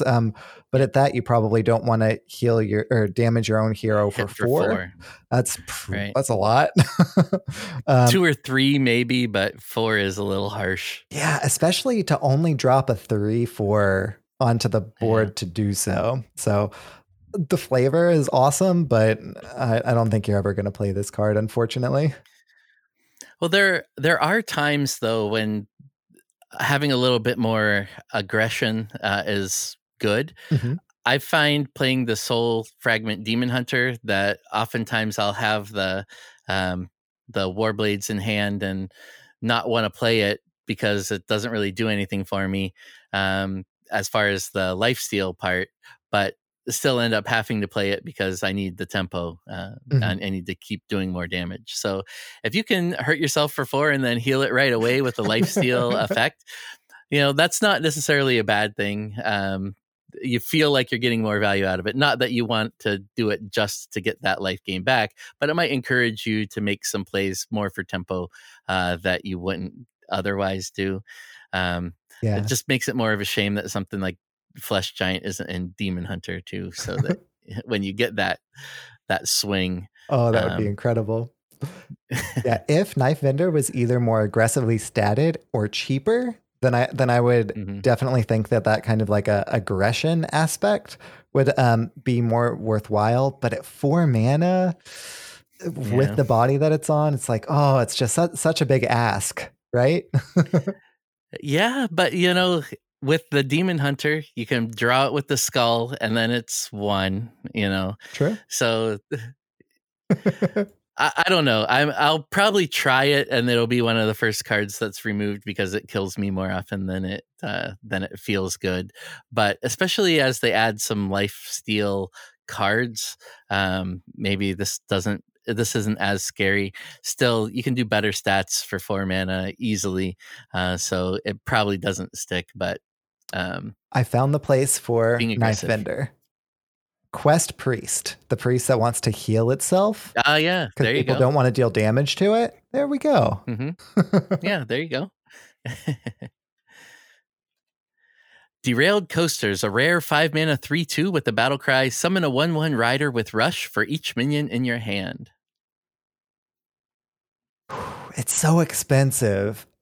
Yeah. It is so expensive. But if you have a lot of minions in your hand and you've got ETC, the new warrior legendary, this may be kind of one way that you can get a whole lot of damage to your opponent's face. I'm kind of grasping at straws of ways to make Derailed Coaster work. And, this is very much just grasping at straws, but that's one way that you can make it work. So it's so hard though. Like, yeah, it's so expensive. If I don't know. It's so expensive.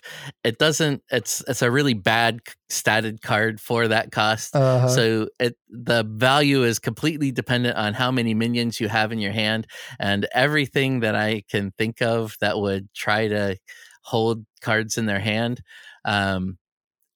This doesn't have synergy with. Nope. Right? Like, nope. So I just don't see it. No. Like in any way, like even when I was trying to think of it, well, maybe this can go into that token demon hunter that I really, really, really want to work. But then you don't have a lot of minions in your hand either. So it's just a bad card. Yeah. Great theme. It looks like a really scary roller coaster. Oh yeah. I probably would want to sit in the second or third car, not the first one.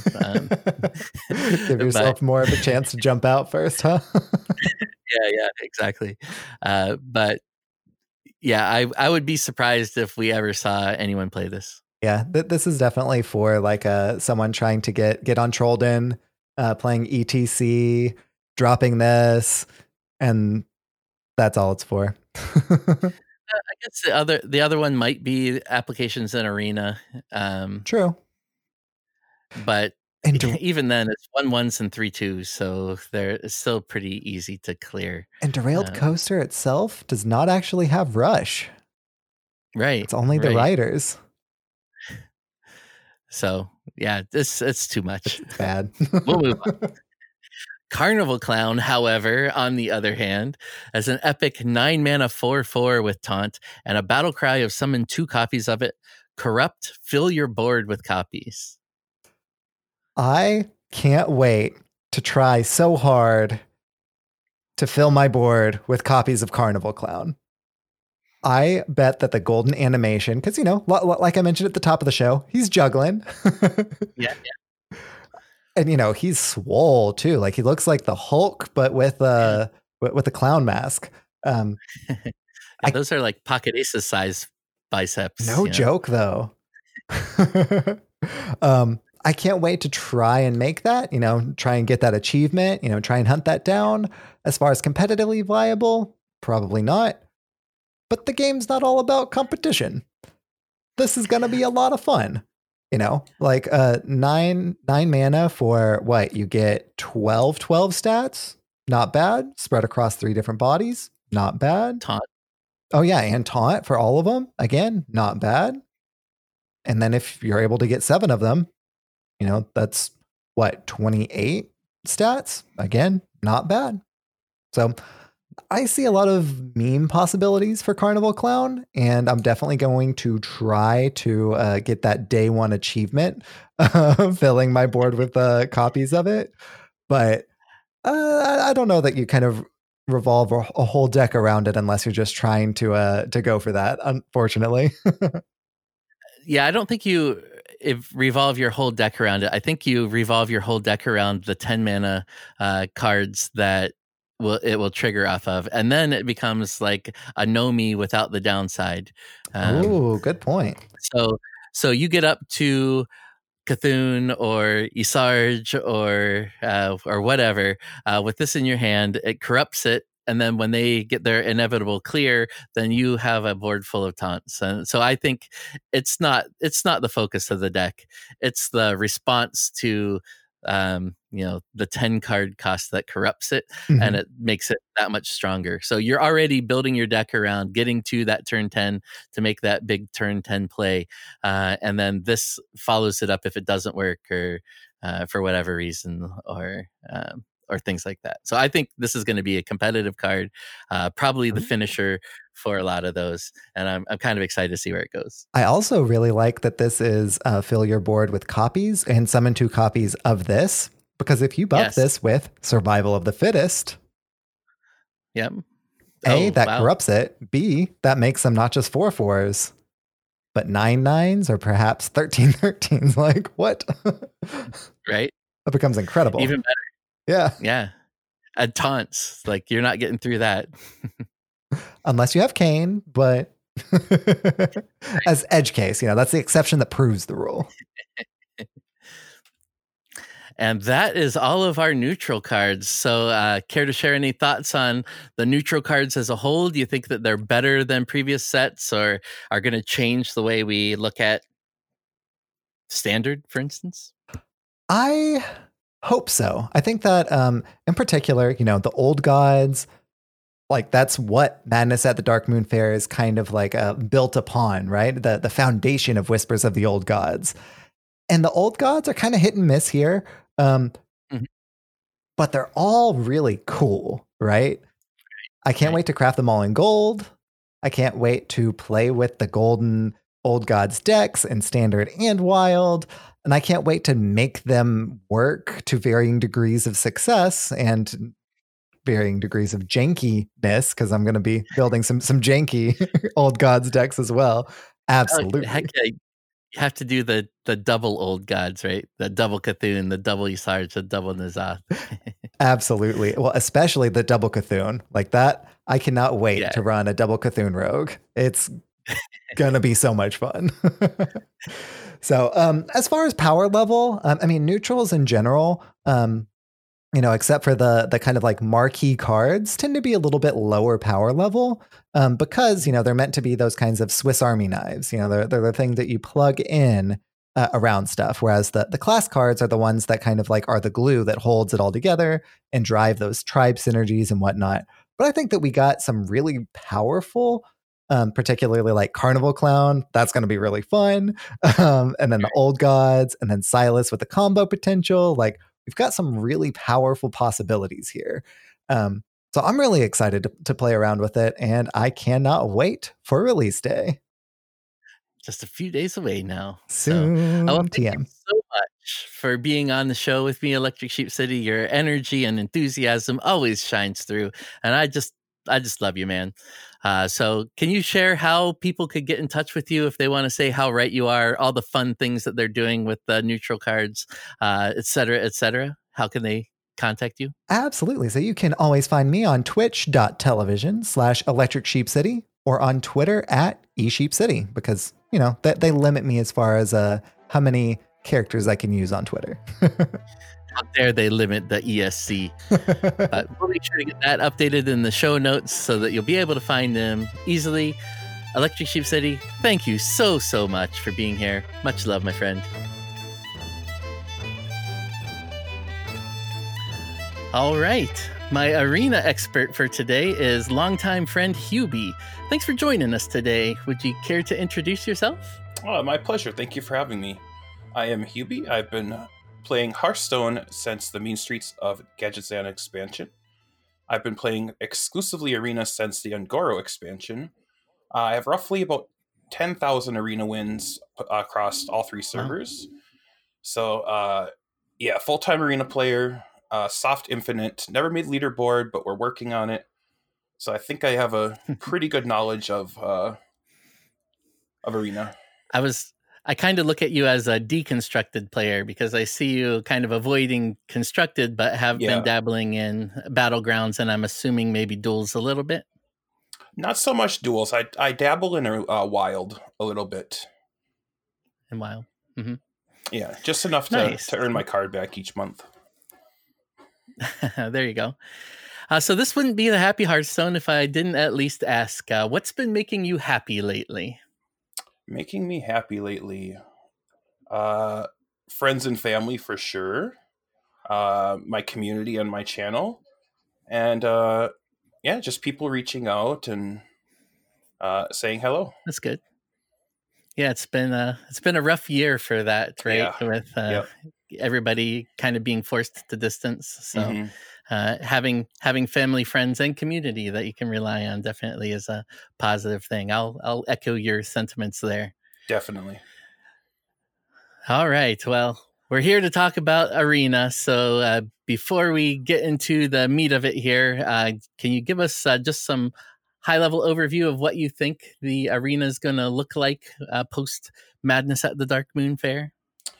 Yeah, so the last expansion cycle, the arena's been standard, so same sets as in standard constructed. Now they're starting to bring back old wild sets as well, so it adds another layer of thinking to your drafting and your gameplay. I definitely think the meta is going to be on a bit on the slower value side, just because Blizzard continues to print cards that reward you for playing solar. Discovers a huge thing in Arena, a huge thing in Hearthstone.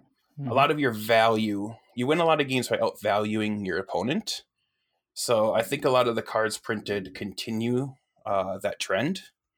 So That's always kind of how I've thought Arena went. It was much more value oriented than trying to control the board over a longer period of time, rather than really rewarding combo or control or even aggro styles. It's more of mid-range everything and value yes. trades all Yeah. around. Yep, for sure. Yep, you're not going to get those constructed combos to finish off your opponent. You're not always going to get those big flame strike, blizzard board clears. Right. So you need to control the board, make smart trades, and go face when you need to. Sounds good.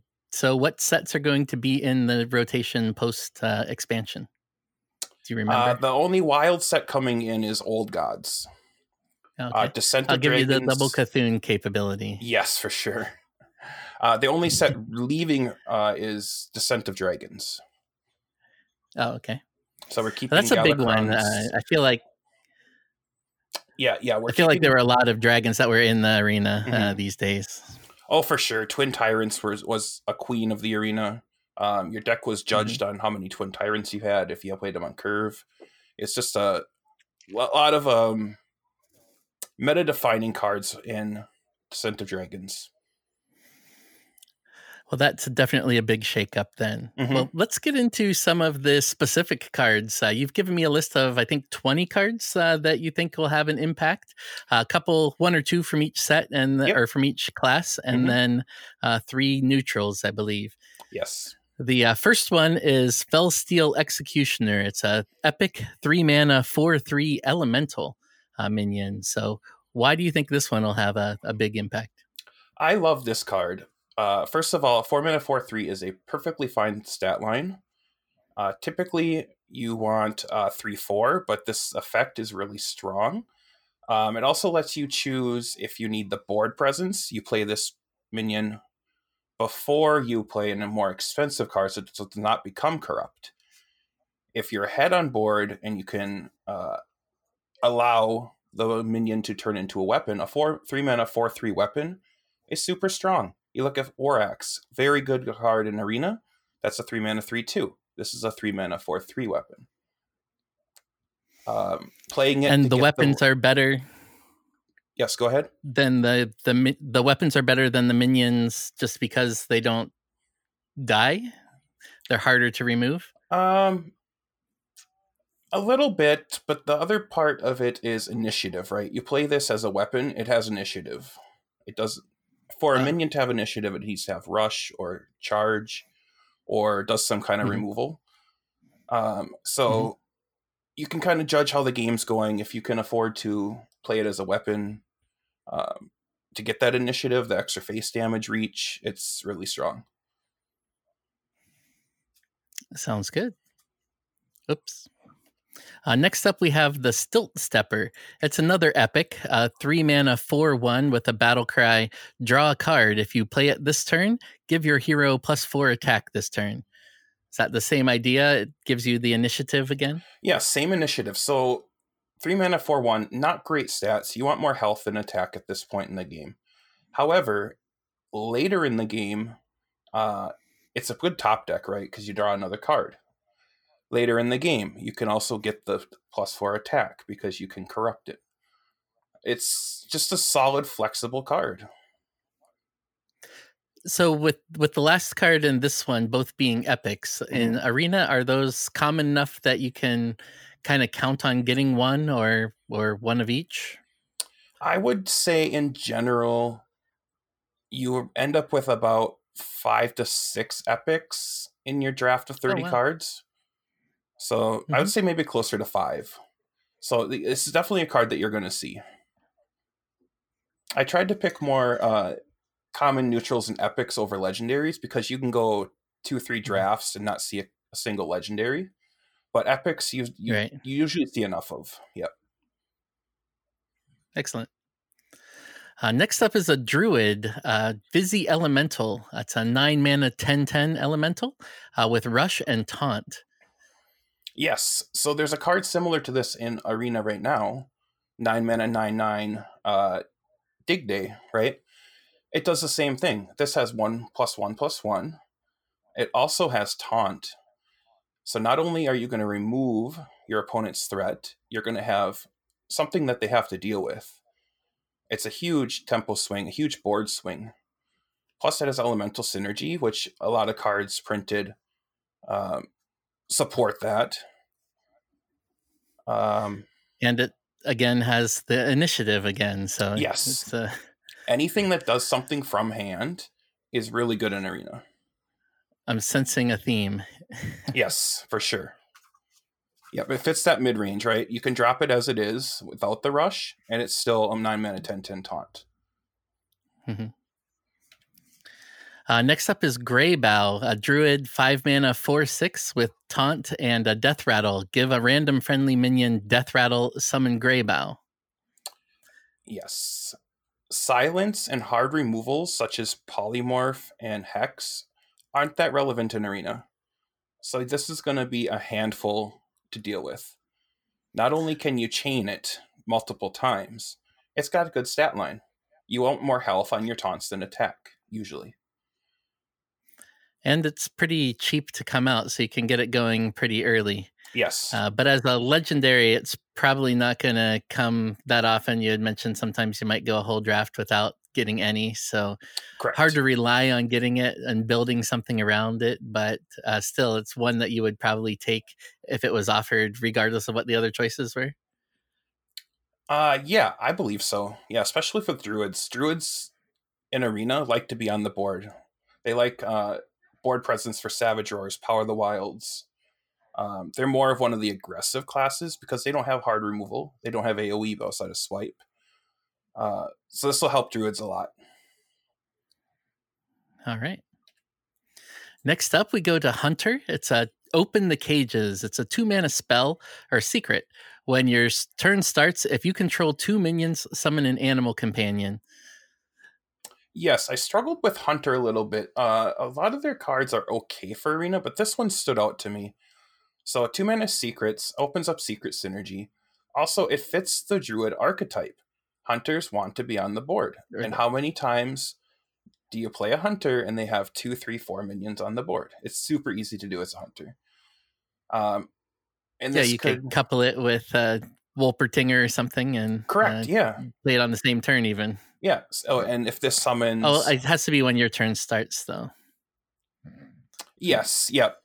So, if you have a full board, 6 minions, right? And this procs, you get Leok. That's +6 attack across the board. That's pretty big. Mm-hmm. So this one's also kind of interesting in that it actually triggers on your turn for a secret, which is the first one that's done that, right? The first hunter one. Or no, yes. I guess first hunter one. Yes. Yeah. Paladins, I guess, have had some before. Yeah. Yep. There's a few rogue ones as well that they printed before as well. All right. Next up, we have Mage. It's the Firework Elemental. It's a 5 mana 3/5 elemental minion with a battle cry. Deal 3 damage to a minion with Corrupt deal 12 instead. Yes, this card is one of the big winners in the arena. 5 mana 3/5, not great stats, but again, Battlecry has initiative. Deal 3 damage. What does that remind you of? Fire Elemental, 6 mana 6/5 Shaman card. That card is premium in Arena.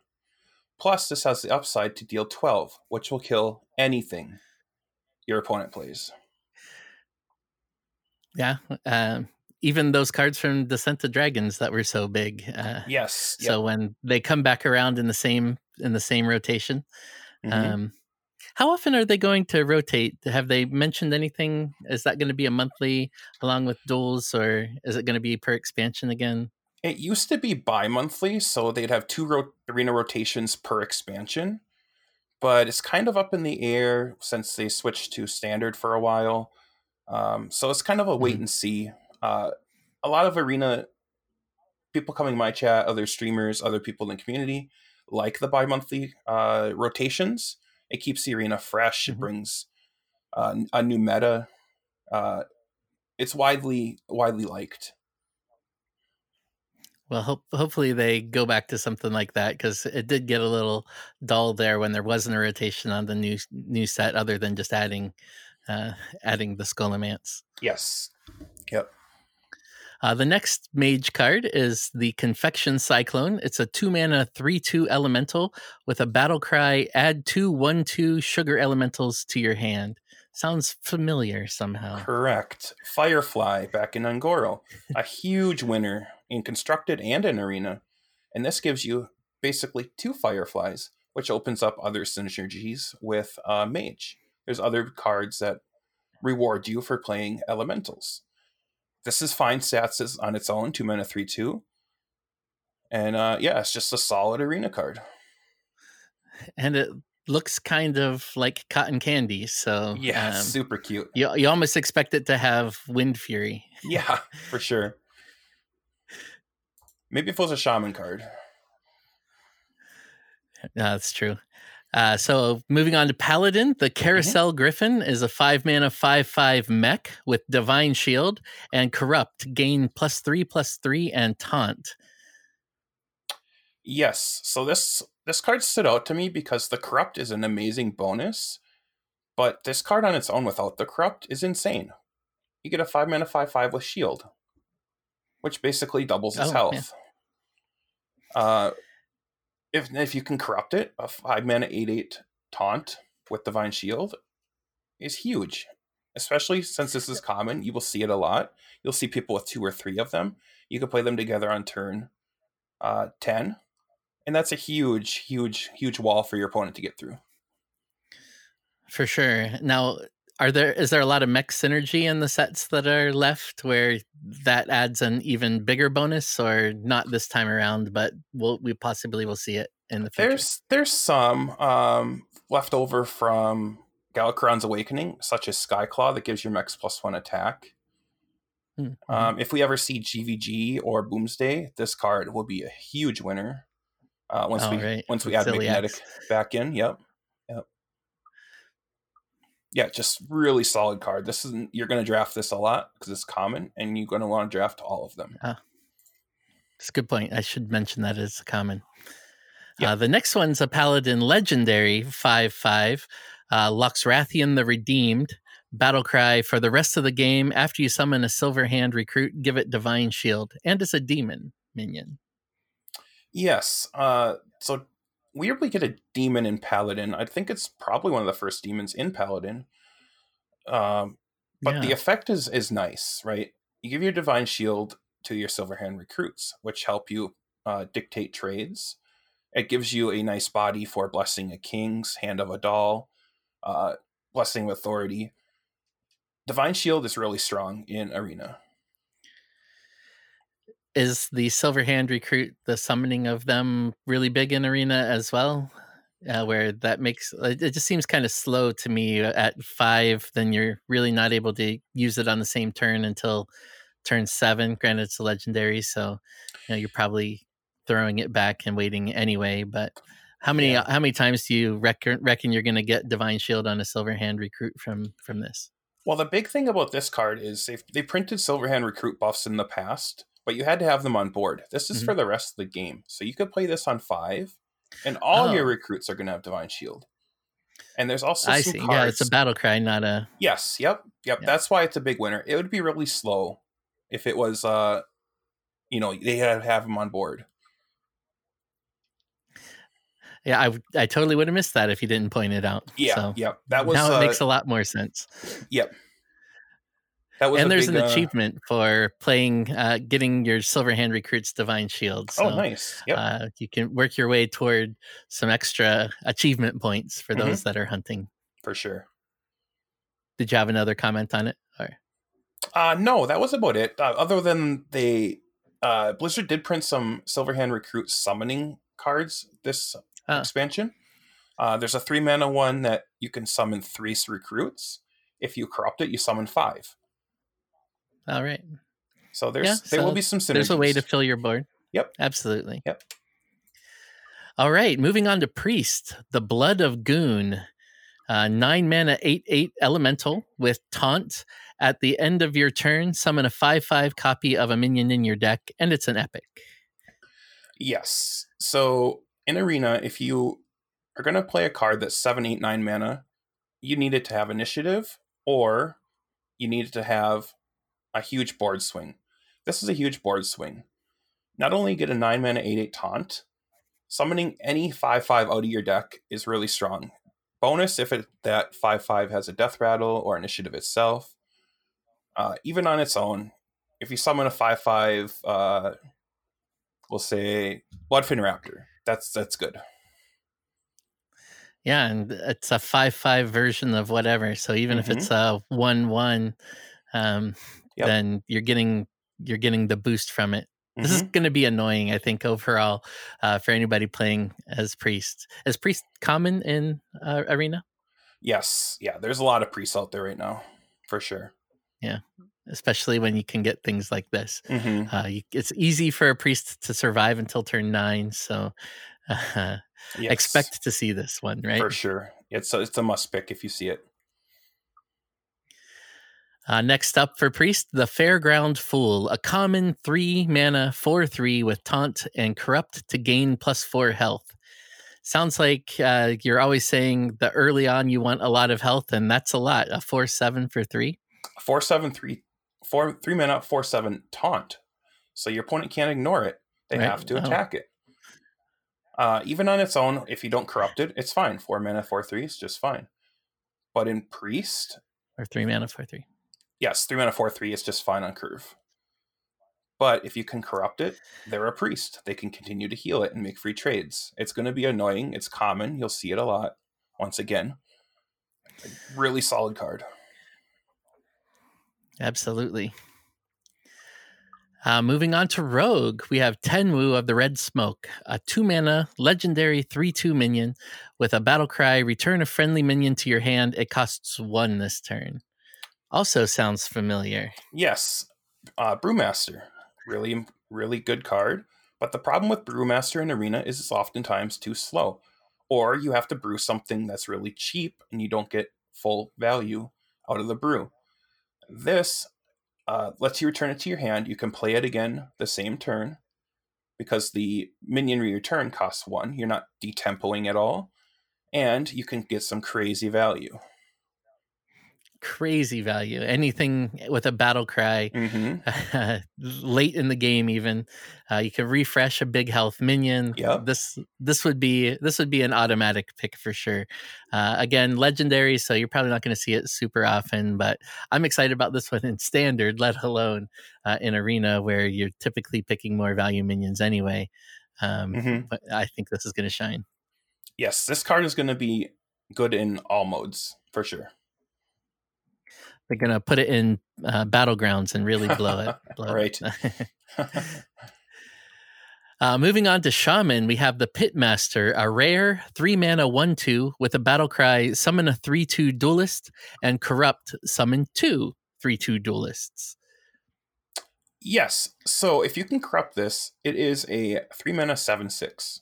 Huge stats. If you don't corrupt it, it's still really good. Yeah, that's pretty big. It's still a 3-mana 4/4.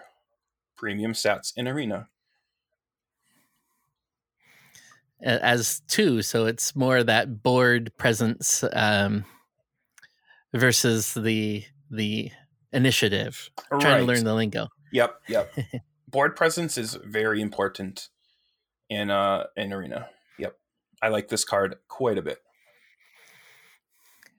All right. And then Shaman also has Inara Stormcrash, a legendary 5 mana 4/5. On your turn, your hero has +2 attack and Wind Fury. Yes. There's going to be some weapon synergies in Shaman. There's some cards that draw you weapons. There's some new weapons itself. This card will add to them. Also, you play this 5 mana 4/5. You're not excited about the stats, but it gives your hero initiative.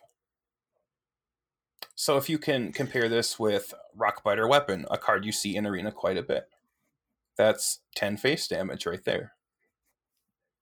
Right.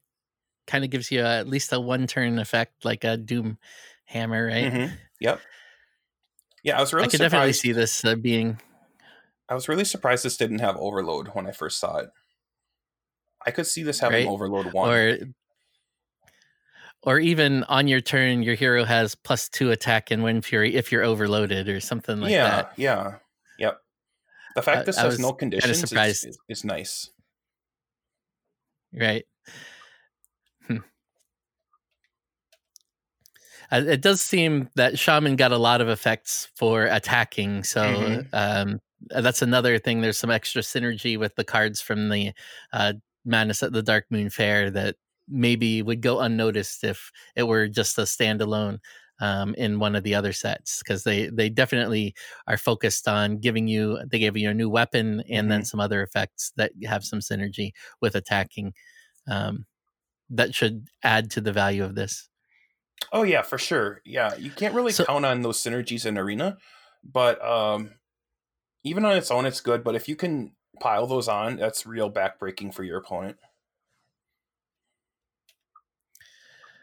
So then we have a Warlock 4 mana 4/3 rare card, Fire Breather, with a battle cry: deal 2 damage to all minions except demons, and it's a demon itself.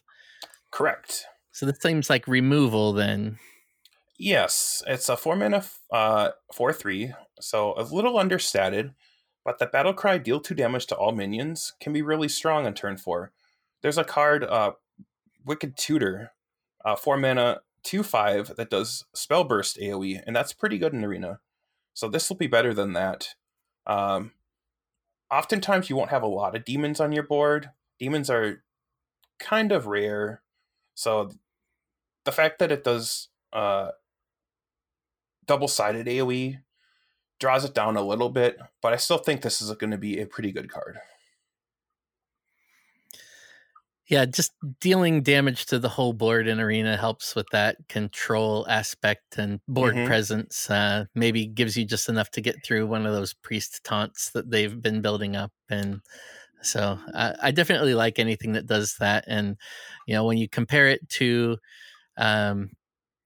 Blizzard, even, it's 2 mana cheaper and gives you a body and potentially misses some of your minions. So there's definitely some value there. Yeah, it's going to be good at cleaning up Reborn minions. It's going to be good at cleaning up Death Petal tokens. It's just a solid card. Which brings us to Ticketus, the legendary 6 mana 8/8 demon with a battle cry: remove the top 5 cards of your deck and corrupt your opponent's deck instead. Yes. This seems kind of strange for an Arena card, but the stats are great for the cost, even if you're discarding the 5 or removing the top 5 from your deck. Yes, it's all about the stats. So over the history of Arena, good cards in Arena, we look back at Fel Reaver, 5 mana 8/8, discard the top 3 cards of your deck when your opponent played a minion. There was Bittertide Hydra, 5 mana 8/8 from Ungoro, that damaged you every time the Hydra took damage. And another example is Corrupted Healbot, was a 5 mana 6/6. Heal your enemy for 8 damage when it dies. All good Arena cards. Why? Because they're overstated for their cost. This card does have a slight downside. If you top deck it and you can't corrupt it, you lose 5 of your cards. But oftentimes you're going to be able to corrupt this, and it has an upside. So you're not only gaining the plus stats for the mana cost, you also get the upside of burning your opponent's removal for this. So all in all, a really solid card. Yeah, really solid. So, quick question then, Mhm. just on Arena in general, corrupting this as a 6 mana, so I mean you have to play a 7 mana or higher card. Correct. Roughly how many of those do you tend to put in a deck where you'll be able to corrupt this consistently? It really depends on the class, but in Warlock, oftentimes you have 5 to 6 cards that cost more than this. Okay. That's a pretty decent chance then that you're going to be able to corrupt it and ruin your opponent's day. Yeah, heavier Warlocks So have been definitely working. So your deck usually can support carrying enough heavy stuff to make this easily corrupted. and then you can go for the Archwitch as well. For sure. Really get value. Yep. Moving on to Warrior, we have the Sword Eater, a common 4 mana 2/5 with Taunt and Battlecry, equipped a 3/2 sword. It's a pirate. Yes, I kind of struggle with Warrior, just like Hunter. Nothing really stuck out besides this card. 4 mana 2/5 Taunt is fine when you consider you're getting a Fiery War Axe that costs 3 mana. So technically, you're paying 1 mana for a 2/5 Taunt. Really good. Pirate Tag does matter a little bit. You can get this from like Sky Raider. It also could have taunt synergies. There's some taunt buff synergies. This is a really strong card. And again, you look at the stats. 2 mana or 4 mana, 5 health on a taunt is really strong. At least I'll get you through some of those early minions that your opponent played and get you caught back up if you had fallen behind. For sure. Yep. 5 mana is a lot to deal with on turn 4. All right, on to the neutral cards. The Darkmoon statue is a common 3 mana 0/5. Your other minions have +1 attack. Corrupt, this gains +4 attack. Yes, I was so excited about this card. In my opinion, this is going to be the best neutral in Arena of this set. So you get the Liak effect, right? Which is super strong in Arena. It'll be easy to corrupt this. So you get a 3 mana 4/5, a 3 mana Yeti that buffs all of your other minions +1 attack. That's a lot. Pretty good. Yes. Yep. So it's going to require decks that can swarm the board a little bit. It requires you to be ahead, which in Arena, again, you want to be. And 3 mana for 5 health is hard to remove. It's just I've found it really difficult because of the value game to get a decent sized board. Usually I max out at about 3 minions, and then with all the trades and trying to maneuver for that board, it seems like the effect isn't as strong, but I'll trust your expertise. That's why I brought in the experts, right? Yeah, so being a neutral, these things. It's going to be better in certain classes. Druid, Hunter, Warrior, it's going to be really strong. I would not recommend it in like Mage. Mages kind of play off the board, so do Rogues. So certain classes are going to value this a little more, but overall, for most decks, this is going to be really strong. Yeah, and like you said, it's going to be really easy to corrupt because half your deck is going to be 4 or more. Yes. So a 3 mana 4/5 is even good late in the game. So for sure, this will see play, and it's not going to be a bad one. It might not be an auto pick, like you said, depending on your class or how your deck's been shaping up. But it's great art, so it's fun to look at too, and kind of reminds me of me. Nice hat. Yep, I like it. Next up, we have the Carnival Clown. It's a 9 mana 4/4 epic taunt minion with a battle cry. Summon 2 copies of this and a corrupt. Fill your board with copies. It's going to be really difficult to corrupt at 9 mana. Difficult to corrupt, yes. But I think even without corrupting it, it's really good value. Yeah, 12 mana or 12 for 9 manas with all of it taunt. And yes, if you have the space on the board, then yeah. Yeah, and Blizzard did print some hand buff cards this meta as well. So land 1 buff on that, and then you're looking at a board full of 5/5s or 6/6s. Again, Good point. it's And there is achievements again, so Mhm. something else to go for. Yeah. If you To draft fill this your board with early, carnival clowns. in your draft, you can kind of build around it and try to get a 10 mana card. They are offered quite often. You do see them. You can also discover some as well. But certain classes, again, if you can buff this in hand, or if you're like a druid with some ramp, you can draft a heavier deck. You can make this work. Interesting. Again, more great art too. So there's another Mhm. reason to draft it. You just have something fun to look at in your hand until you get to the turn that you can play it. And it's going to be a big swing. You get some minions on the board that can help with some of the other synergies that you've got. It'll get the bonus from the Darkmoon statue. Mhm. That's Had true. to cheat Yep. and go back there. Yep. And the fact that So it's spread against 3 bodies makes your opponent have either an AoE or 3 removals, which is right, a tall task in Arena. indeed. And finally, we have the Claw Machine. It's a common 6 mana, 6/3 mech minion with Rush and Death Rattle. Draw a minion and give it +3/+3. Yes. So there's a card from Descent of Dragons, 6 mana, 5/3, Evasive Worm, that has Divine Shield. It's a premium Mm-hmm. card in Arena. So this is quite similar. It has initiative from hand. Oftentimes, you're going to trade this in. The 3 health is going to die. You're going to get your draw right away with the buff to make something like Carnival Clown stronger. This is a really There you strong go. card. Initiative from hand is very important in Arena. And I've always thought that in Arena, draw was underrated compared to some of the other things. But now I have a different way of looking at it, that, it's probably the third most important thing is making sure you have a hand after having a board and having the initiative. But I've always valued draw, maybe more than I should. And this gives you that with a bonus. It's like better than Scavenger's Ingenuity. And because it's a bigger buff and can target any minion, so rather than just a beast. So take that mana off, and it looks a lot better as a rush, basically removal card. So I like this one a lot too. I think it'll see a lot of play. And then when we get to mech synergies again with magnetic, when sets rotate in, this is just going to get even better. Yes. Yep. Yeah, I like Claw Machine a lot. Draw is important in Arena. If you fall behind on the board, you're not going to have those board clears we were talking about earlier. And this gives you more stuff in your hand to do.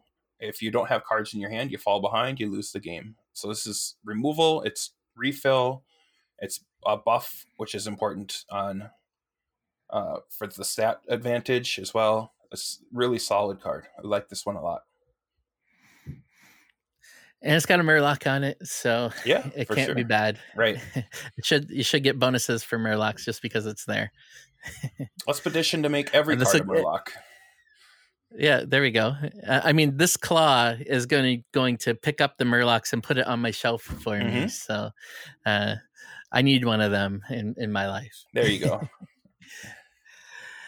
And that takes us to the end of the cards that you've put forth. I think that this is a really great start, really great overview for what we're looking for in Arena. Highly recommend that you review this again and before you go on your first Arena journey, and take Hubie's instructions for what they're worth. And Hubie, thank you so much for joining us. Hey, thank you. Would you care to share how we can get in touch with you if there's any questions or people want to find out your thoughts as the set goes on? Yeah, I stream on Twitch 5 to 6 days a week. Arena, of course. Twitch.com or twitch.tv/Hubie. Also on Twitter as well. My handle is @Hubie_. And we'll have that uploaded on the show notes as well. So if you're looking to find more information, check it out there. And again, Hubie, any final thoughts? No, I'm super excited for the rotation. It'll be fun to play with old gods again. I love that this set is bringing back a lot of mechanics from other sets, such as hand buffs. And yeah, I'm just super pumped for the expansion. So are you going to take all the old gods that are offered, at least for the first week? You Oh, of can get a course. handful of Yogg and double Cthulhu. It's on. Of course, yeah. Chat will riot if I don't. Or do you even get offered Cthulhu? I guess I don't even know if the old gods are all offered. Cthulhu was not in Arena. So I'm not sure if Oh, new yeah. Cthulhu will be or not. Was Mechathune? Mechathune was draftable, yes. Yep. Oh, okay. So new one should be, because he doesn't have support cards in the same way. I would assume he would be, yeah. Yep. That'll be fun. All right, Hubie, thank you so much. Hey, thank you for having me. My wild expert today is Mike Lowe, one of the hosts of the Born to Be Wild podcast. So welcome to the show, Mike. Hey, thank you for having me today. This is exciting. I've been waiting a long time for this ever since you first reached out to me. So I'm excited. It's finally going down. Yeah, me too. So would you care to give an introduction to the Happy Hearthstone community? Things like how long you've been playing, what draws you to Wild, and then some of your Hearthstone achievements? Yeah, of course. So I started playing about 4 months after the game came out. Wow. Stumbled across it with my old Magic buddies. We weren't getting together to play the card game anymore. So we were able to play this card game, which, you can play from home. So that was the appeal to it, where as everybody was aging out of that high school friend group, you can just like play card games at home and not leave the house, but still play with each other and against each other and other people in general. And so yeah, the mid 2010s was like the explosion age of like playing online games, multiplayer against other people. So that also was a draw there. But yeah, when Wild was created in 2017, right? In April 2017. Sounds about right. Yeah, I just stuck to the format because I didn't understand the concept of the people who were talking about dusting their cards for standard cards. It kind of, like when I think of like a real life translation, it's like trading in cards you physically bought for new ones. Like I couldn't imagine taking stuff out of my binder, going to the card shop and be like, hey, I'm going to sell these for 25 to 50 cents towards a new card. Like that's crazy to me. So right. That's my emotional attachment to Wild. I'm not like playing like this format's better than that one. Just for me, I was always anti-dust, like never dust anything. Yep. So that's one thing I love I know about those Wild. feelings. Yeah. Oh yeah. You're the king of that. Well, this wouldn't be the Happy Hearthstone without asking you to share some of the joy in your life. So what has been making you happy lately? So I've been able to spend a lot of time with my girlfriend, being able to work from home. We both were working in the school, but school's closed for now. So being spending time at home, spending time with the dog. Sometimes Zelda will be on stream, and people will go crazy in chat. So that's what I like to do, like off game and non-work wise, spend time with Zelda and Megan.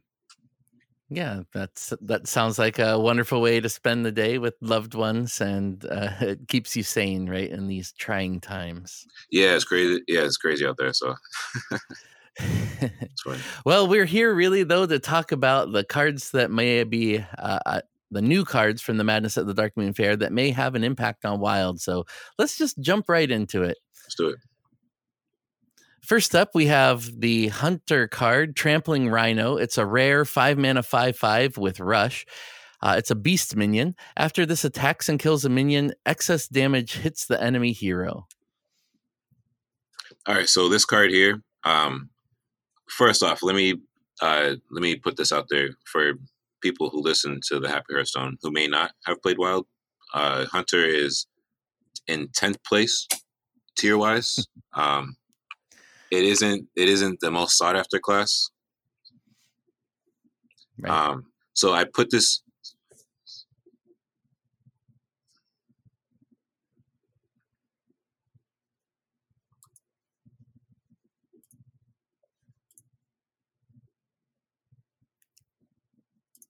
I've lost you if you're still speaking. I'm sorry. Did I get disconnected? Yeah. Well, I hear you now. Okay. I'm sorry about that. No worries. Oh, now I hear that echo you're talking about. So they're mute Discord. Okay, there we And go. we should be good. So the last part that we had was that it's not the most sought after class. Yeah, so while this isn't the most sought after class, so I put this card here, just kind of like a tribute to players like Duin and CDC, Mm-hmm. because players like them can make cards like this work. There's definitely an OTK combo within this card. The XX damage will hit the enemy hero, which is pretty cool. Within the name, it's kind of like homage to Magic, Trampling Rhino, because there's an ability within Magic called Trample, and the excess damage will actually hit the enemy hero. Yeah, and I'm actually kind of surprised that it hasn't made it in Hearthstone. I thought the overkill was going to be kind of that effect more. Yeah, So I'm kind of glad to see it starting to show up. I think it's kind of funny that they threw it in the name, but didn't give it a keyword. yeah, that is kind of a little genius right there. But yeah, I put this card on the list because I want at least every card to have some kind of representation today. I don't want this part of the podcast to be straight meta decks, and people who are newer may not have the money to play Reno Priest. That card is that deck is very expensive. Right. But just keep an eye out for everyone who's listened to the show for players like Duin and CDC when they make the OTK combo deck with this card right here. Looks pretty cool. Sounds good. Mm-hmm. Next up, we have the Mage spell, rare Mage spell, 4 mana, Ring Toss. Discover a secret and cast it. Corrupt, discover 2 instead. Okay, so this card right here, I feel will have a home in Reno Mage. That being said, it's easy to activate the Corrupt. There are plenty of cards that cost more than 4 mana in Reno Mage. There's a lot of ways to fend off opponents with Zephyrs. We have Kazakus that can give us potions that do many different things, as far as gaining armor to clearing boards to transforming other minions into 1/1 sheeps. So also one of the Renos, there's 3 of them, but one of the 2 minions, he has the Gatling gun, the Gatling wand, I think it's called. So he can clear a board up to 10 health. That card right there, it costs more than this, so that would activate it. There's plenty of other cards to activate this one. A lot of people who are higher up in the Legend ranks will have different ideas, but I just want to have my approach on this show be a wide variety to explain how cards can be used, so people will feel more warm to play the game and happy about it. Yeah. And so obviously what you think of first is Secret Mage, but there's not a lot of activations in that deck to corrupt this. So, there are a few, so it can give you some extra late game value, and you might still try to run it because discovering the secret gives you a little bit more utility. But what do you think? Do you think it'll show up in many of those, or do you think it's a little too expensive and slow for that deck? So for Secret Mage, I don't think this would show up. I get the idea of playing Cloud Prince, but only Cloud Prince, which you can have 2 copies, and Aluneth cost more than this. Most of the time, the Cabal Crystal Runner will cost 2 to 0. Right. Fireball costs the same mana count, so I don't think that applies. Right. So that's why I didn't. Once I learned what Corrupt was and thought about it, I didn't think this would go in Secret Mage, but I could see it being played in Reno Mage. I have a little bit of a cheating lead because I discovered a lot of these new Mage cards in duels the other night. Ah, nice. So yeah, my opinion is a little biased from playing them and seeing how good they actually are. Like, they're actually really good. No, that's great. Yeah, I heard that you can also play in Tavern Brawl any cards that you open. So be on the lookout for that too. Oh, I'm doing that after the show. Next up, we have the Mage Epic Minion, 4 mana, 4/4 Occult Conjurer. The battle cry: if you control a secret, summon a copy of this. Okay, this one right here, another card I got to play in duels. This goes into Secret Mage. Yeah, absolutely. I won 9-3. Ran into some pretty tough opponents, but every game that I won, I played Cabal Lackey, which allows you to play your next secret for 0. And luckily enough, I had the coin, so I got to play Kabalaki, Secret, Coin into this card. And the Mhm. 2/4/4s is a lot of pressure for opponents to deal with in that moment. Yeah. Um, Another cool combo with this, you can play Duplicate and then this. I haven't played Duplicate on an empty board into this, but I got lucky enough in 5 of those 9 games where I had Duplicate out and this was out and this got hit.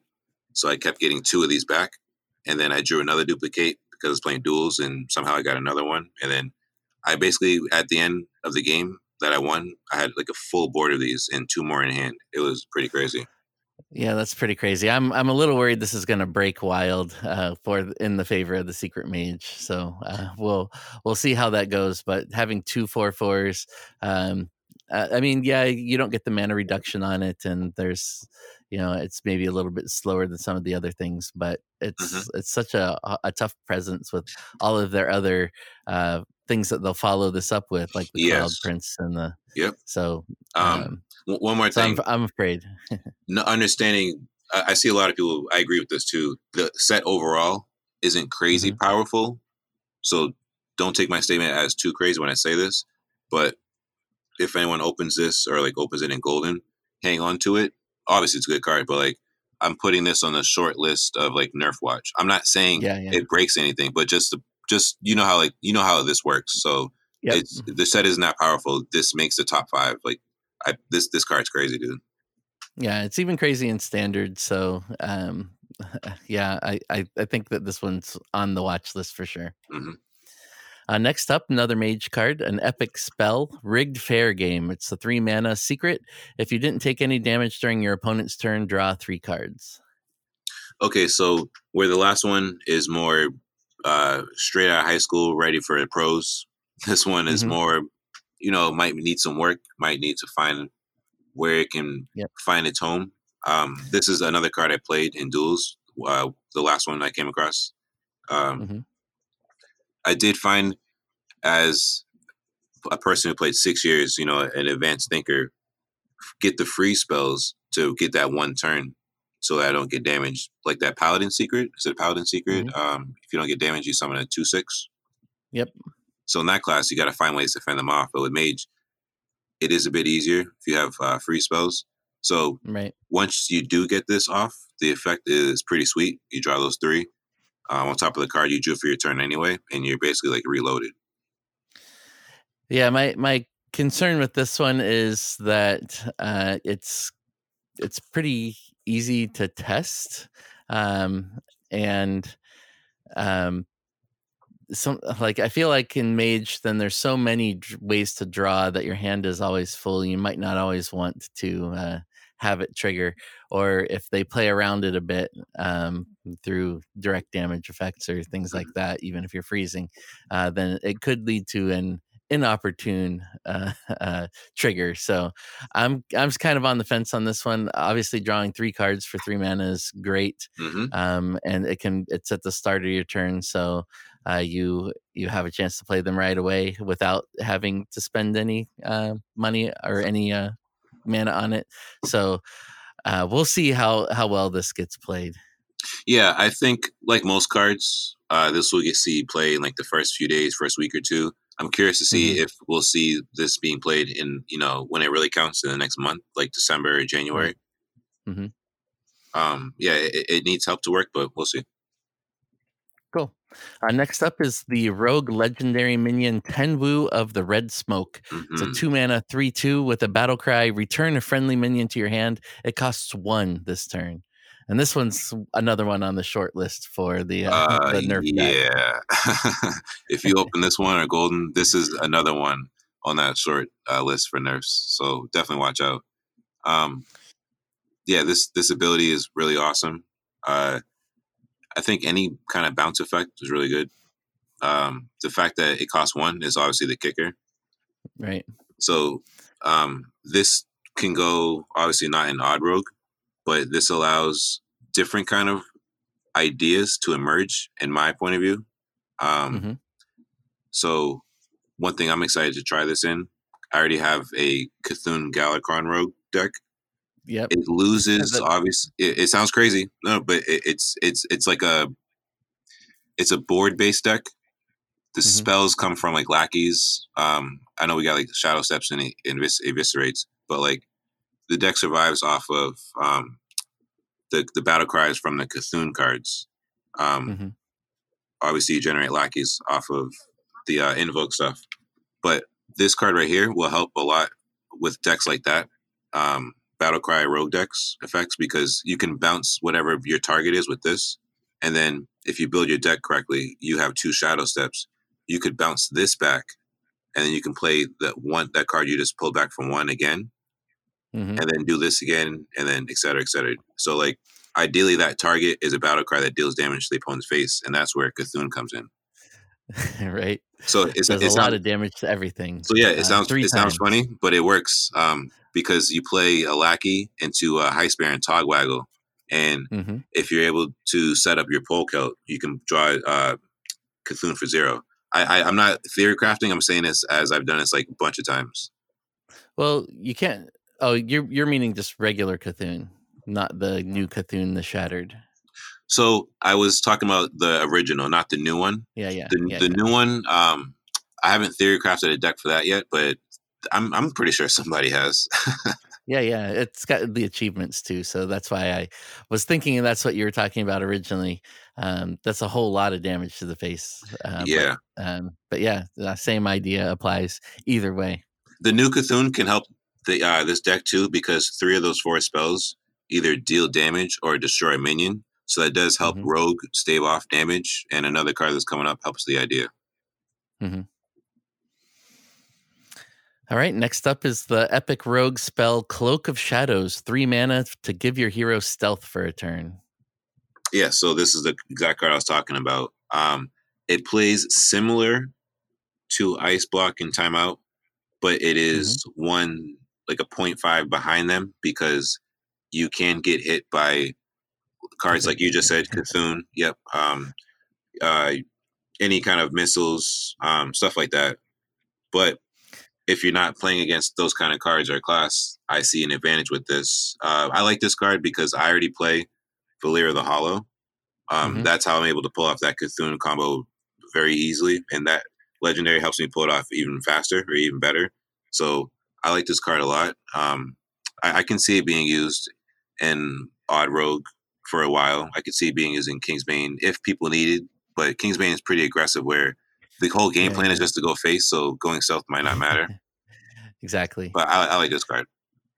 Yeah, it gives you a few more options, and it can set you up for combos, and that's always the fun part in Wild.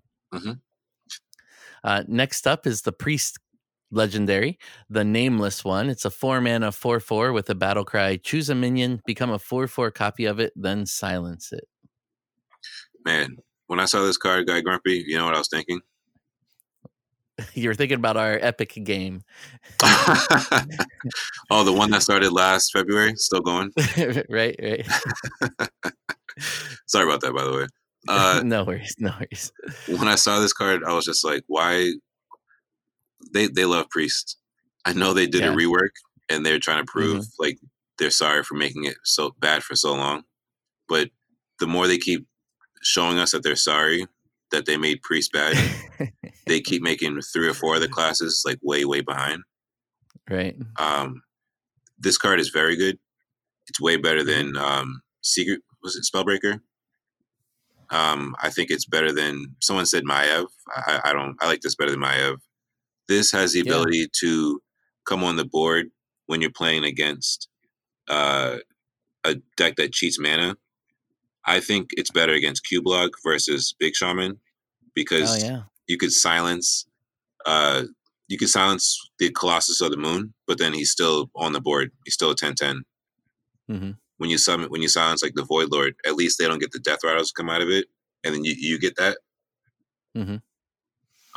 It's a good point. I was thinking of it more for like Ragnaros and like big warrior, recruit warrior kinds of things. Yeah. But even I like that point of view. I like the ways you're thinking of applying it too in other matchups against recruit warrior and stuff like that. Yeah, you could take someone's Ragnaros and hit them back for 8. That'd be cool too. Next up is the rare priest minion, Nazmani Bloodweaver. It's a 3-mana 2/5. After you cast a spell, reduce the cost of a random card in your hand by 1.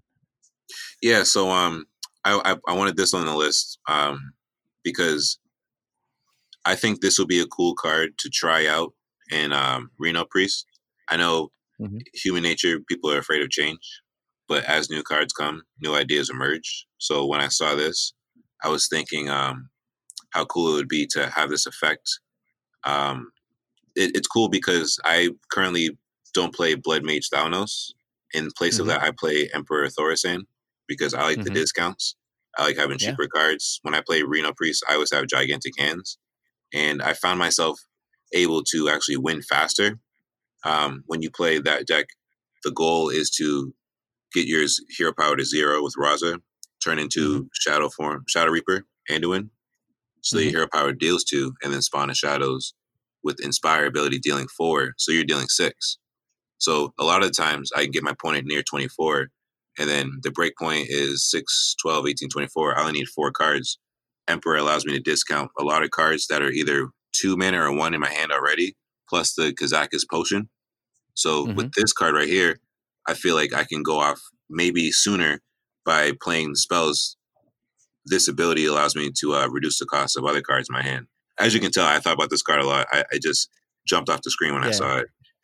Yeah, this one really screams combos, and I'm just thinking like an APM priest. It's gonna draw through their whole deck and get a lot of cards reduced significantly, and maybe even get to know me before turn 6. Oh yeah, hey, that's a cool idea. Crazy as that is, and that would be really hard to deal with. So I'm kind of excited about anything that gives you that combo potential. I'm a little less excited that it's in priest. Yeah, but that's where the excitement stops. Yeah, but this card does combo well with the cards coming up.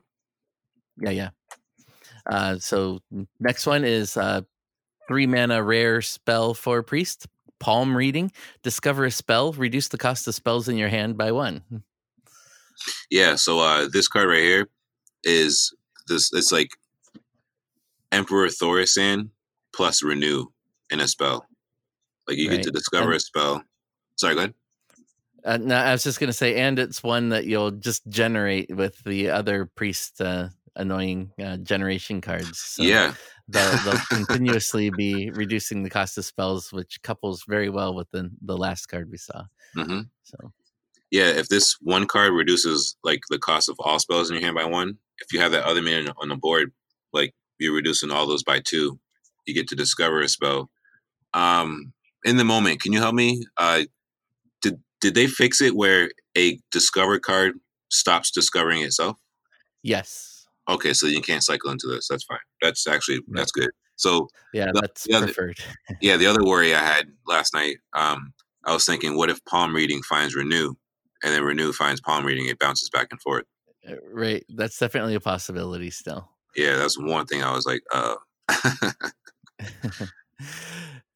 But that goes back to APM. So and they, I mean, Renew is a little bit cheaper, so you can couple it a couple times. But I guess as you're making it less expensive to play the palm reader too, then it could just go not infinite, but just drive your opponents crazy. Yeah. So for everyone, drives them crazy. You're exactly right. So for everyone, if you're looking to drive people crazy, if you're looking to build, whether it be a meta priest deck or some off meta or casual mode deck, I would definitely craft this card just based on what it does. Like whatever priest deck you're playing, this is cool. Next up is the legendary priest minion, Goon the Blood God. He's an 8-mana 8/8 with a battle cry. Draw 2 cards. They cost health instead of mana. Man, that ability is nuts. Real quick, someone said this last night. Is it Goon or is it Jihoon? I don't know. I guess we'll get to a consensus a little bit later. I'm saying Goon. It's probably Gahoon, kind of like Cthulhu, right?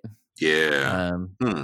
Yeah, I wasn't sure. A lot of people had different ways to say it, but I'm pretty sure the people listening to the Happy Hearthstone will let you know. Will let us know. Exactly. So What did you call it on Born to Be Wild? I wanted to say Jihoon, but everyone was saying Gahoon, so I felt silly. But I was like, I think it's Jihoon, but I don't know. All right. We'll find out. But regardless, the Blood God, the ability is pretty cool. I like that you can draw 2 cards off it in the way it's like Geppetto, but the catch here is they'll cost health instead of mana. Priest has plenty of ways to restore life, so that doesn't even like make me worry. I just think of like how many combo combinations this card can unlock that I haven't thought of yet, and I've been trying to like rack my brain. I know it's there. I'm just like, I just can't wait till I actually see it from someone else playing it, or I discover it. This definitely belongs on the list just based on the ability. Like, draw 2 cards, they cost health. I think it's cool. Whatever you draw, you can play right away, right? In most cases with Priest. So yeah. Yeah, I mean, they're not completely free. You're going to take some time to recover the health from it. But I mean, if this is your last ditch effort, you're dead on board next turn with 20 coming at your face, and you play this and your Cthulhu, then you can possibly sneak it out. Or there's a lot of potential here, and I'm not sure what all you're hoping to get from it, but or how you build around it. But I definitely see what you mean. There's combo potential here, and it'll probably take a little while to find it. But definitely a good card. Mm-hmm. The Blood of Jihoon. Let's see how. Take your advice there. Is a priest minion elemental. It's a 9-mana 8/8 with taunt. At the end of your turn, summon a 5/5 copy of a minion in your deck. Okay, so with you inviting me here as the wild expert, it's my position to give expert advice and tips. With that, I have to also give credit where credit's due. So shout out to Electric Sheep City for opening my eyes to what this card actually does, and I didn't see it. So thankfully he said this last night before I came here today. He fully believes that Big Priest in its current state, it's good.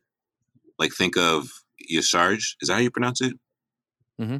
I never say his card names out loud, so I don't even know. Yasharj? Okay. Right. It's always in my head. Close enough. Yeah. Yasharj, if you get it out early, will pull a minion from your deck, and sometimes your opponent can't deal with like those giant minions, and it's overwhelming, right? But there are those games where you pull out that giant minion, your opponent can deal with it, and now all you have left in your deck are spells. He said this card will replace Yasharj because this effect is what Yasharj actually wants to do, where it pulls a copy of a minion. So if this gets cleared, there's still minions in your deck. And with that, you still have spells that revive. So this can come back and still pull copies, or whatever copy had died, and now it's in its full size instead of a 5/5. Yeah, I like that. I like that thinking.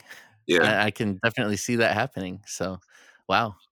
And he said, he's not trying to push Big Priest back, but he was like, this is what this card does. And I believe him. Like, I'd rather get copies than the actual minion.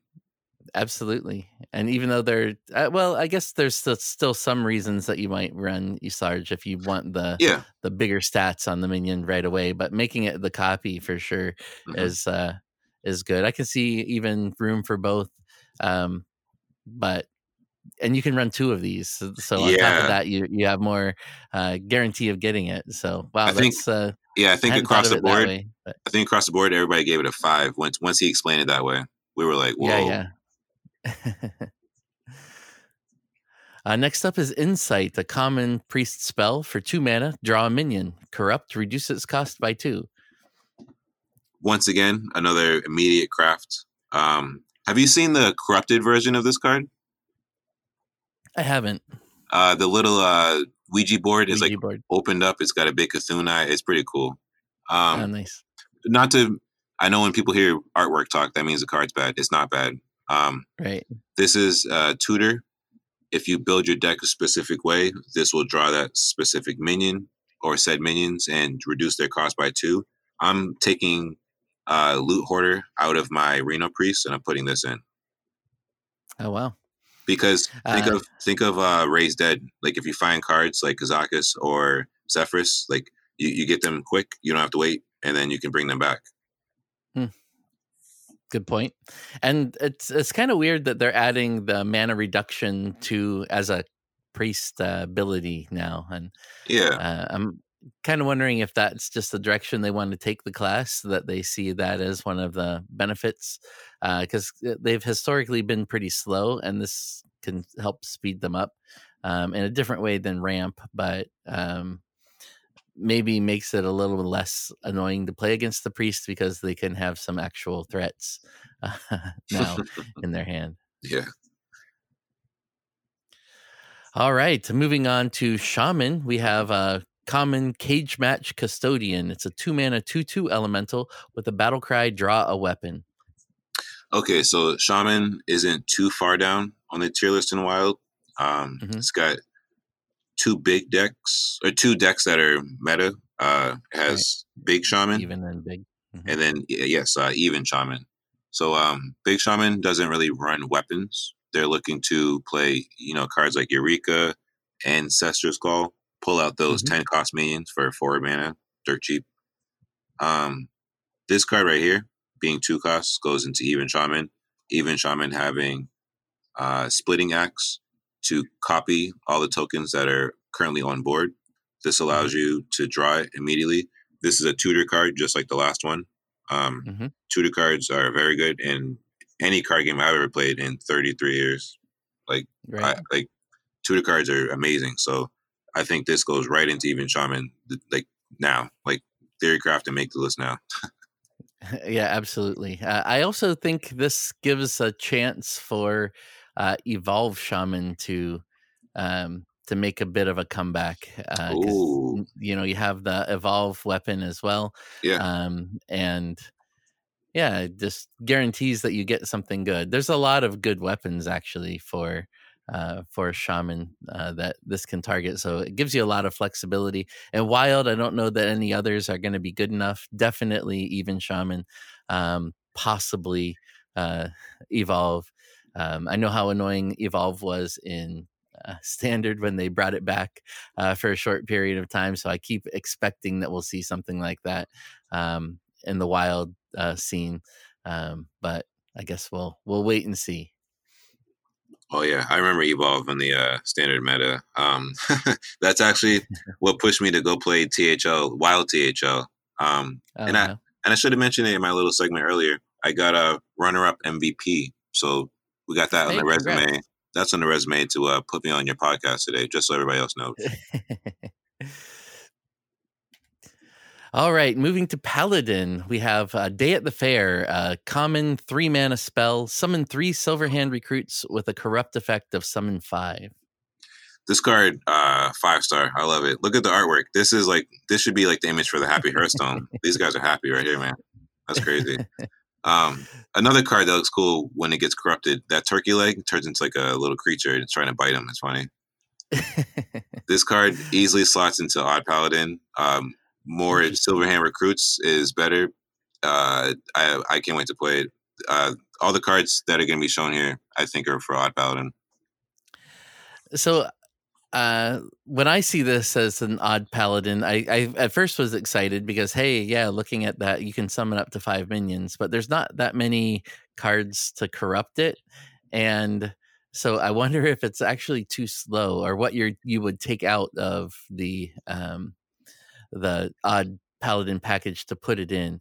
That it's really, for most of the time that you're going to play it, it's worse than the weapon, because you don't get the actual weapon to do some clear on the other side or help push through. So I kind of was thinking it was an iffy. You'd try it for a couple of weeks and then realize it might be just too slow. You're never going to get the corrupt effect. Three mana for 3 Silverhand recruits is still pretty decent.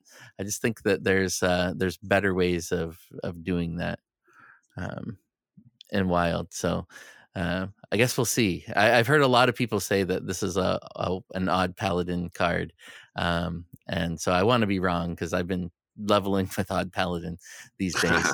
Nice. So yeah, I guess we'll see. Okay. I'm just not sure what to take out. Next up is High Exarch Yrel.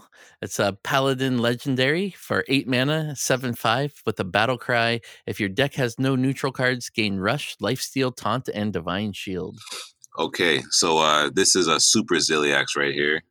Worst case scenario, you'll heal 7. Best case, you'll heal 14. And then if you're doing it right, actually, you'll heal 9 worst case because you'll have 2 Librams discounted and ready since this goes in Pure Paladin. This card obviously only goes in one deck, but the one deck that it can go in, this is going to be one of the best cards in the deck. This is amazing. Like, I have nothing bad to say about this card. Everybody's been really high on this card, and I love it because it has it. I mean, it looks like the costume contest entrance that Alkali Lake made, and she's one of my favorite people. Yeah. So when I see this, I think this is the alley card, but I feel like it's just a little too slow. It's not as good as Ziliax because it doesn't have the magnetic, and it comes out a bit later, and it can only be played in the Pure Paladin. So where I think that's definitely a thing. It's not like we've seen a lot of Pure Paladin in Wild anyway. So I'm kind of skeptical whether this will see a ton of play. People will obviously try it. There's a lot of keywords, and the more keywords you have, the more exciting it gets. I just think for a 7/5 body in Wild, that's kind of easy to clear. It does have initiative and other things. So, I could be very wrong. I just, I'm not as excited about it as others are. Oh, understandably. I'm excited to try it out. Here's the thing. Yeah. This card is niche. It does only play in one specific deck. So with that said, the type of deck it is Pure Paladin. I've come across, and hear me out, it's long-winded, a secret Pure Libram Paladin deck. It runs Mysterious Challenger. It's a mouthful, right? It's a mouthful. Right. You just need to add Highlander Dragons, and then you're set. Yeah, it ran Mysterious Challenger. It ran Librams. It had a way to activate Shrivala. It had a lot of spells to discount Shrivala. So that's where I saw this card sliding in, because that deck, as it is right now, can sustain from turn 1 to like 20. Like, it's ridiculous how long it can last. So I felt like this card doesn't like make a new deck. This card just slots into that deck. Yeah. But this is all fringe, like one type of deck play. It's not like top tier. So I'm just speaking within that lower rank. Yeah, and that's what we're really looking for, is just where would it work, and is it actually good in that? So I'm eager to see what you come up with and try it out myself. Oh yeah. The Carousel Griffin is a Paladin common mech minion for 5 mana. It's a 5/5 with Divine Shield and a corrupt effect of gain +3/+3 and taunt. So this one here, when I initially saw it, I had made a mech paladin list. Well, I didn't make it. Once again, Electric Sheep City. It was his list I played. I climbed to like 237 legend back in July with it. Wow. Neon, yeah, it was pretty fun. It just seemed to work. It was crazy. Neon had retweeted it, got a little bit of fame. That's probably what pushed Nate to put me on the show. It was probably that post right there. He was like, I'll take this guy. Oh, wow. Nice. So when I see this card, first thing I think is Mech Paladin. The thing is, you're going to have to hit Galvanizer while you're holding this card to discount this, and then you'll have to draw War Gear or Ziliax.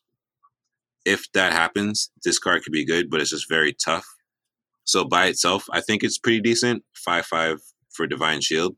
Sometimes in aggro matchups, it becomes like a top deck war. Like, each person's like crawling through the desert trying to find water. Like, whoever finds it first wins. Like, like those drawn out top deck wars. I feel like if you top deck this and you can survive that one turn, and then you slap a magnetized minion onto this. Playing as Mech Paladin, like that happens very often. Like you could sneak out something. So this isn't like a highly rated card, but I just have my eye on it because I want to try it out, and I think it's worth a try. Yeah, so I see it also as one of those ones that's not as good in standard, but could be good in wild. And while the Mech Paladins haven't had a lot of high cost cards to give this the corrupt effect, I'm kind of thinking like Claw Machine that's released with the Madness of the Darkmoon Faire would be a good one that you could use to trigger the corrupt effect. Okay. Gets you the rush, gets you. Pulls a minion. Yeah, it's a good idea. Maybe gets you this one, right? So yeah, I'm definitely excited to try a Mech Paladin again. Mm-hmm.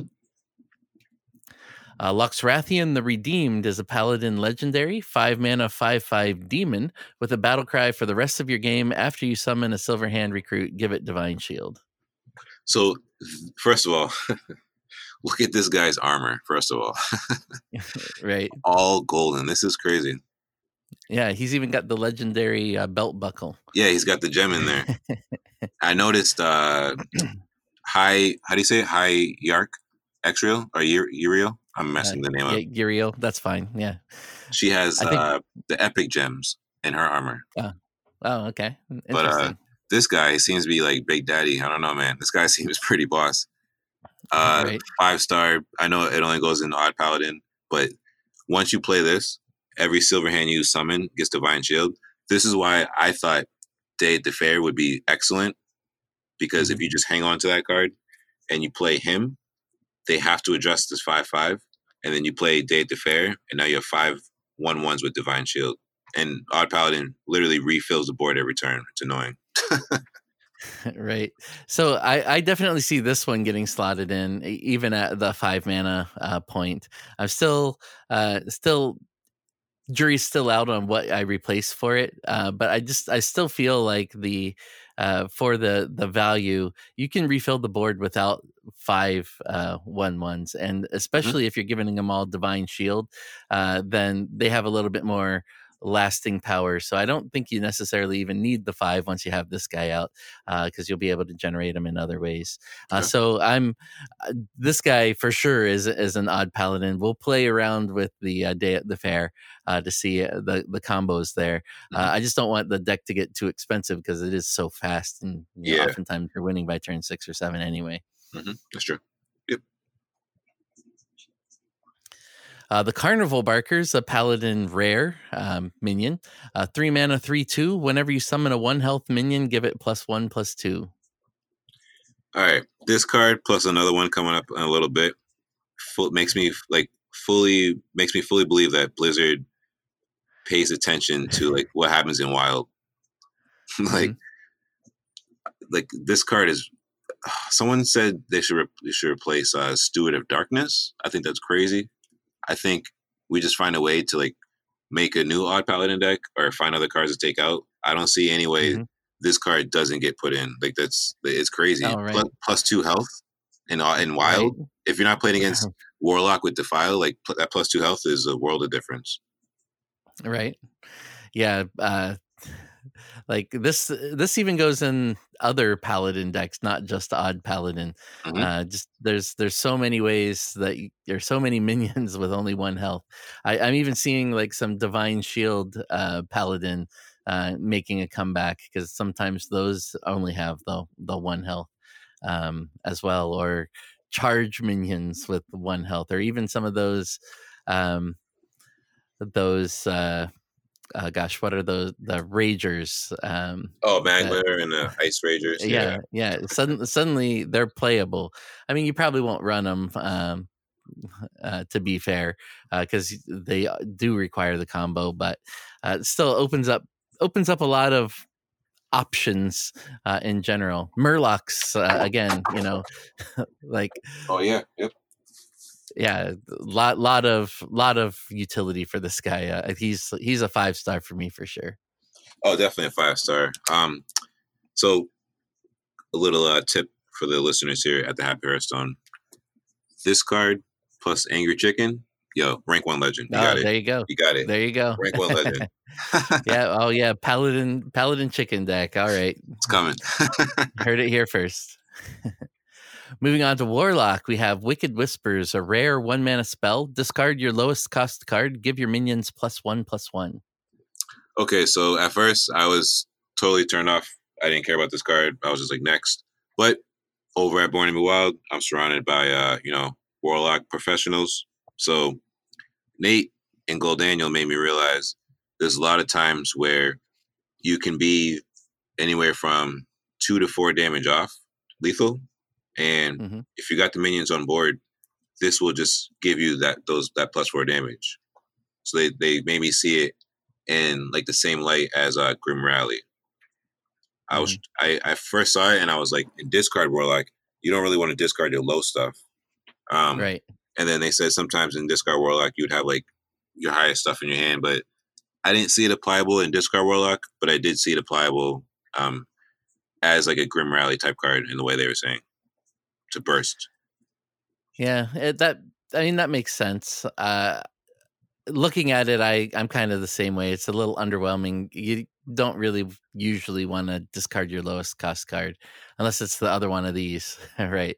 Yeah. So, but yeah, in a zoo deck, giving your minions +1/+1 when you have a whole board full, you might not even have that big of a hand because you have cheap minions that you're just refilling your board with. So you can play all of them and then discard nothing and give all your minions +1/+1 in that aspect. So not only for the extra punch for lethal, but also just for building your board while you're in between your refills. I'm still kind of a wait and see on this one, but I'm sure people will try it and come up with great opinions one way or the other. Yeah. The Deck of Chaos is the legendary Warlock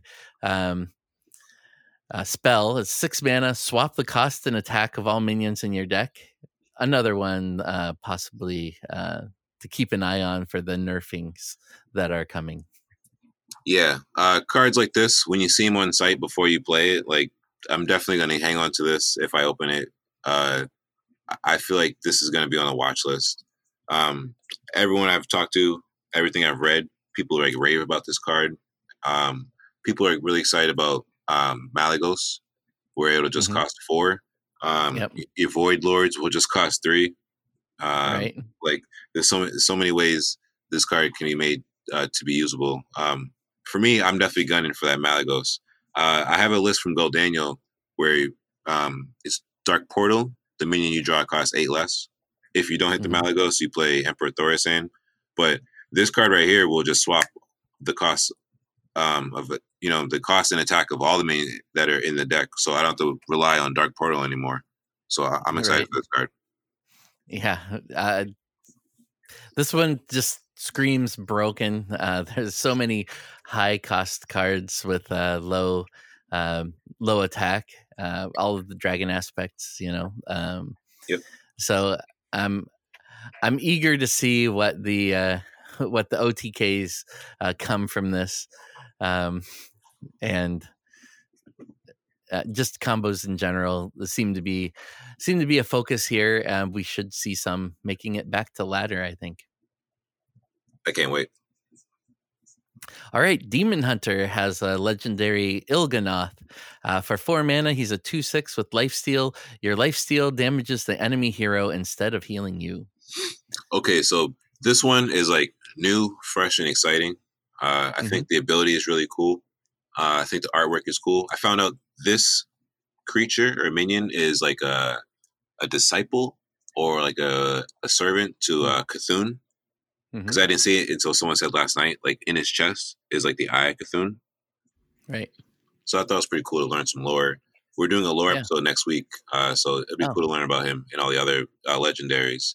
This one here, Soul Demon Hunter is a deck in standard, but at the same time, people listening should understand. And I think everyone will be aware after I say it. Demon Hunter isn't a wild class. It just came out, was it 8 months ago, 9 months ago? So April. Yeah, so any decks or cards that come out for it right now, are just gonna have to be what they are. So I do like Soul Demon Hunter. I like the board clear ability with the lifesteal weapon. What I have seen a lot, because I watch a lot of Hype Horizon streamers. One mainly being Draco Cat, weekday mornings at 8:30 a.m. He loves Demon Hunter. I've seen him get his Eldrachi Warblades up to anywhere from 12 to like 16 attack. So when I saw this card, it's not uncommon. I literally thought of Draco Cat, and I was like, if I can play like him, hopefully, sort of, and get my attack anywhere near 10 to 12, and my opponent's health at 20, hit 10 face, this creature right here takes care of the rest. I love this card. It's new and it's exciting. Yeah, it's just a shame it's not odd and could slot into an odd Demon Hunter list. That dominated for a little while before they got nerfed for the third time. Yeah. So I'm a little torn on this one just because there's not a lot of lifesteal support, though Eldrachi Warblades being the notable exception. Maybe in Wild you can find some more neutrals that can add to that, but it doesn't feel like it's going to necessarily be a ton of damage. And oftentimes with the lifesteal that you are playing in Demon Hunter, then you actually need it for the health back because you've been using your hero power to attack minions and tend to end up a little bit lower on life. This would be a great one. There's probably going to be an OTK combo with it. Maybe even around the Silas Darkmoon and Ashtongue. What is he? The Soulbound Ashtongue or oh yes, the card that I'm talking about. Oh yeah, Soulbound Ashtongue. Yep, 1-4. Yeah. So, but unfortunately, you're going to need a lot of cost reduction to get that to work as a OTK. So it'll be interesting to see how people get this to work in Wild. There's a lot more tools on the neutral side for it. But like you said, Demon Hunter doesn't really have the support in Wild yet. Once we get a few more expansions in, I think it'll be a little less unique, I guess, in Wild.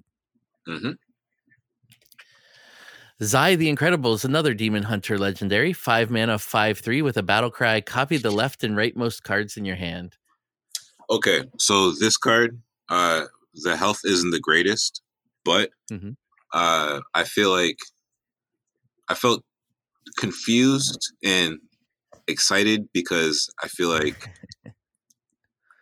this card makes me hypocrite, where like I want to say it's a meta card, it'll do this, do that, but then it's also like a meme card. So I don't want to be wrong, because copying cards, like making value, first of all, is awesome no matter what you're doing. So then it depends on like what the cards you're copying. So like if this is like Odd Demon Hunter, are you copying like Twin Slices or something aggressive? And then if this is like a meme or a more casual deck, are you just copying like giant legendaries and trying to make value? Old Gods. Yeah, Old Gods. Yeah. So something like that. Empty your hand and play Old Gods. Ooh, empty your hand, play Old Gods. So you have the one Old God in your hand, then it copies it twice. Mm-hmm. Oh, I see what you're saying. Okay. Yeah. Hey, that's pretty smart. And the other really cool thing about this is because you can manipulate your hand a bit, then you really get to pick this. So it's kind of like get copies of 2 cards that you want in your hand, and it copies it from the hand. So if you've reduced the cost of them with the skull, then you can get 0 cost big cards or significantly reduced, which can help you set up for combos like the last card sets us up for. So I definitely think this is a great card in the set, and I'm excited to see again. For you say memes like it's a bad thing, but that's what Wild is for me. Oh yeah, definitely not a bad thing. Twitch has been great. Just not I've been love playing. Yeah. Oh yeah, this card. Yeah. If so, I love cards that make cards. I try to make sure I don't dust any cards, especially Demon Hunter cards, because like I started 4 months after this game came out, so I don't have like every card from every class. But I want to make sure like to have all the Demon Hunter cards. Someday I might, if this turns out good, I might craft a golden. Yeah. Oh, I think this will be good. I don't think you have to worry about that. Whether it's good for competitive play is yet to be seen, but it's at least good for. It'll be at least good for memes, and I think that the memes will be a little stronger even with him than most memes are. Yeah. Okay. Like you'll be. I think he'll push you closer to 50% range with your memes, which will be great. You sold me. I like that. Fellsteel Executioner, another Demon Hunter epic card. It's a 3-mana 4/3 elemental with Corrupt. Become a weapon. This card is really unique to me. A lot of people were like trashing it last night. If I'm wrong, I'm wrong. I'll stick my neck out for it. I'm not worried about it being like a 3-mana 4/3. It's got 4 attack. It applies pressure if it lives. I see it for me. A lot of situations where I do play Demon Hunter, sometimes I could use a little bit more damage, more push. So I don't see the problem with transforming this into a weapon to apply to myself. So now I have minions and a weapon and a hero power plus Twin Slice. I just think it's a solid card, period. I'm not saying it's too crazy or too weak. I just think it's solid.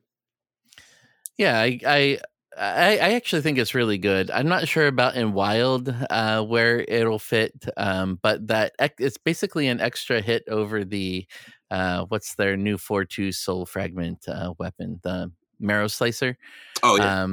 So you get an extra hit with it. You have an extra chance to use it with the gosh, I'm just drawing a blank this morning. With the 2-mana spell that does damage equal to your attack to your opponent, to 3 of your opponent's minions. So, always having a weapon up is Blade a good Dance thing. Yeah, Blade Dance. Yeah. So it has a lot of potential, I think, to give you that little bit of extra attack that you need. You just have to be careful about how many weapons you throw in to your deck so that it's not just clogging your hand while you wait for other weapons to be used up and things like that. I think it'll be a great card that'll see a lot of play. Just not sure about Wild, how useful it'll be. We'll see. Yeah, we'll see. Yep. The Throwglaive is a Demon Hunter spell, rare spell. For 1 mana, deal 2 damage to a minion. If it dies, add a temporary copy of this to your hand. This card, I can't believe they made this card. This looks really, really crazy to me. Deal 2 damage. If it dies, add a temporary copy. Of course it's gonna die. It's got two it's 2 health. Like, this will eat like aggro decks. Aside from when aggro druid hits the Embiggen, like this will just eat them alive. I gave this card a 4 last night. I love it. Yeah, I was thinking of using this and maybe trying to get a token Demon Hunter to work, where you can use the Throwglaive to clear your remaining tokens with a with the Wrath Scale that deals damage to your opponent. Oh, okay. Or his minions, I guess, or just one of your opponent's characters. So oftentimes there you're just missing out on the face damage that you can't really control where the damage goes. So using this can help clear up some of that confusion. And I'm kind of excited for it because it's oftentimes you do just need that 1 or 2 extra damage. You can trade in some minions to get it down to that point where it just has 2 left, and then move on to the next one. So as a board clear, this is definitely possible. It's maybe not as strong as the Blade Dance, but for cleaning up the aggro decks, for sure this should see play. And it's 1 mana, and there's a little guy called Penflinger that this thing would love too. Oh yeah.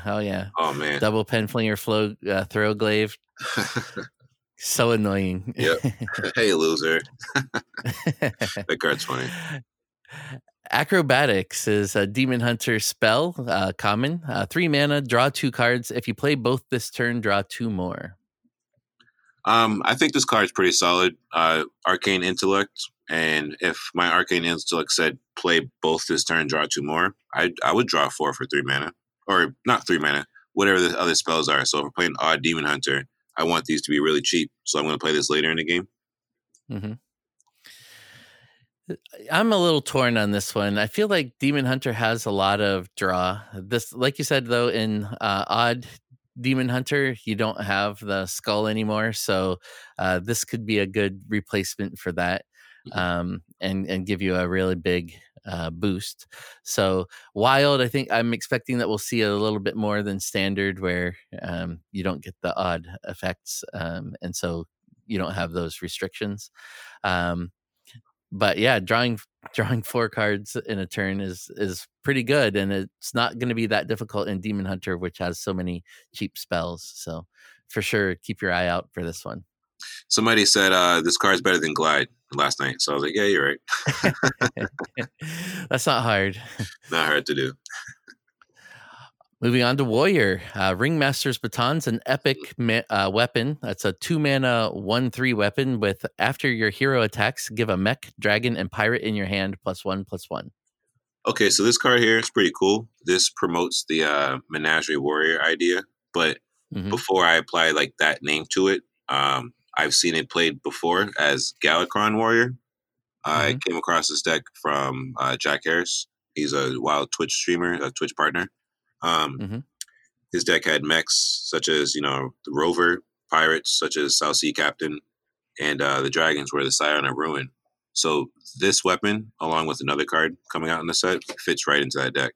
I know this card made a lot of people say Menagerie Warrior, but when I see this card in the next one, it makes me think of Jack's Galakron Warrior. Yeah, I mean, makes sense. The trouble is having them all in your hand, but being relatively cheap, I think getting 3 boosts, even if you only have 1 or 2 cards in your hand that take effect or get the effect, it can still be a swing later in the game for sure. I was kind of thinking more of a big or recruit again, where you might end up with some big stuff stuck in your hand, and this is just that little extra damage for clear that can boost something that just make it's more of a win more card, where you make your dragon 1/1 bigger or 3/3 bigger by the time you're finished with the wand, and your cloggy hand doesn't feel so cloggy anymore. Yeah, I like that idea. I'm down to try that as well. I think your idea would be great, and I definitely want to try this in Jack's current Galakron deck, because all the minions that this weapon requires are already there. Yeah, definitely. When we get to the end, make sure that you post the deck list that you come up with for that on your Twitter, so that people can find it, because I think that's going to be a really interesting one. Okay, definitely. Ringmaster Watley's the next one that you were referring to. He's a legendary warrior minion, 5 mana 3/5 with a battle cry. Draw a mech, dragon, and pirate. Yeah, so this right here goes along with that weapon. For the Galakron deck that I was referring to, this legendary minion draws Eternium Rover, Sky Raider, and the Scion of Ruin. So, and also there's a new dragon as well coming up that it could also draw. I think this card's a slam dunk in that deck. Is no problem. Yeah, the only worry would be it's only 3 attack for 5 mana, but drawing 3 cards for 5 mana seems pretty good, especially if they're kind of targeted. So it's more of a tutor than just straight draw. Yeah, tutor draws are way better than regular. So speaking of the dragon, the Tent Trashers, epic 5 mana warrior dragon, 5/5 with rush, costs 1 less for each friendly minion with a unique minion type. Yeah, so this card, all these cards we've talked about fit into the Galakron Warrior deck. This is the dragon that I was referring to, that can be drawn off of Watley, and then it can be boosted with the new weapon. You could play this as early as turn 3. You get Eternium Rover down turn 1, and then you play any pirate turn 2. and you can play this on 3. If you know what I'm saying, those 2 live. But that's as early as you can get it down. What do you think about it? Well, I think you could get it down a little earlier if you're on the coin and things survive, so you can get the pirate and the maybe not. Just trying to think. You get the pirate and the Eternium rover on turn 1. What do you have on turn 2 that you can possibly get a different minion type? So I like this card though. Any card with a effect that reduces its cost seems to do well in Hearthstone, and being that it still has rush, then you can get it out early and have a board clear and have a dragon, which has some other implications, not just in the menagerie. I think that we'll see this maybe even revitalize dragon warrior build that's been popular in the past. Yeah, I'm excited for this card to come out. Was it Tuesday? Tuesday, yeah. Tuesday at 1 o'clock. Let's do it. All right, next up, Cthulhu the Shattered, 10 mana, 6/6 legendary neutral. Start of the game, break it to pieces, and Battlecry deal 30 damage, randomly split among all enemies. All right, so I had to put the new gods in here. How should I refer to them? New old gods? The new old gods, yeah. Okay, yeah. So the new old gods. Just based on being new cards, everybody's going to try it out. I think there's a bunch of ways you can make this work. The first one I thought of was for Rogue. You can play. All the names falling on me right now. It's a Rogue minion that will draw cards from your deck that didn't start there.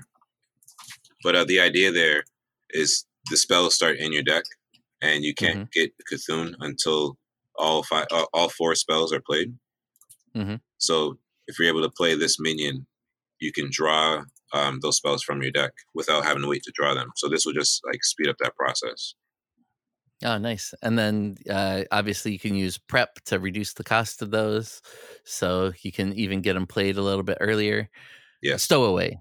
The Stowaway I just saw it. So it'll say it's Stowaway reads it's a 5 mana rogue minion, Battlecry. If there are cards in your deck that didn't start there, draw 2 of them. So once you play 1 Stowaway, you can draw 2 pieces of this Cthulhu. And hey, if you're lucky enough, you get the other Stowaway, you draw 2 more. And I think this will help speed up the Cthulhu because this is a tutor if you do it right, you know? Mm-hmm. So for the pieces, there are 4 pieces.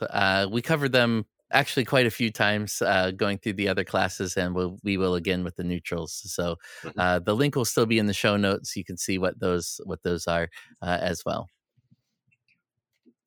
Next up, we have Yogg-Saron, Master of Fate, legendary neutral, 10 mana, 7/5. Battlecry, if you've cast 10 spells this game, spin the wheel of Yogg-Saron. Now, the wheel has 6 options. And again, we talk about in a few other episodes, and we will again in the neutrals. You can check it out there. We'll have it in the show notes. But what do you think of this one, Mike? Real quick, I thought there was 5 options. Oh, I thought there was 6. Maybe not. I thought, no, you could be right. I thought there was 5 options, and then 4 have 19% and 1 has 5. Am I doing that right? That could be. I believe so. You've covered the neutrals in other areas. So this card right here, this Yogg-Saron, it feels like it's like the mascot of Hearthstone, like Pikachu for Pokemon. Yep. Like they just love this guy.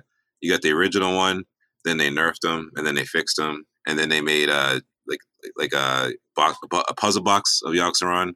There's so many different cards with this effect. I think it's crazy.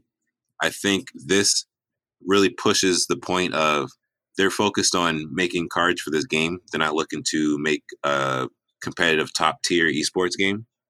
And I'm cool with that. I actually enjoy the fact that they know who they are and they're going to keep pushing forward with what they like to do and make the game enjoyable for all.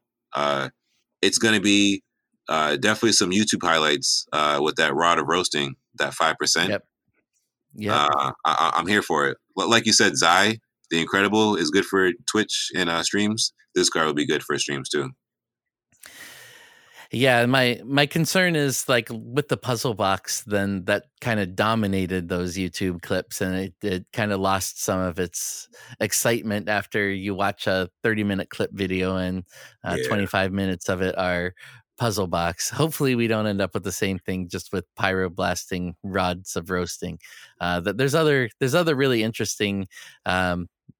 Things that can happen. In one of the preview streams, we saw Pathra have her opponent get the Mind Flayer goggles, which takes control of 3 random enemy minions right after she had played played the elemental that copies itself a couple of times. Oh So she yeah.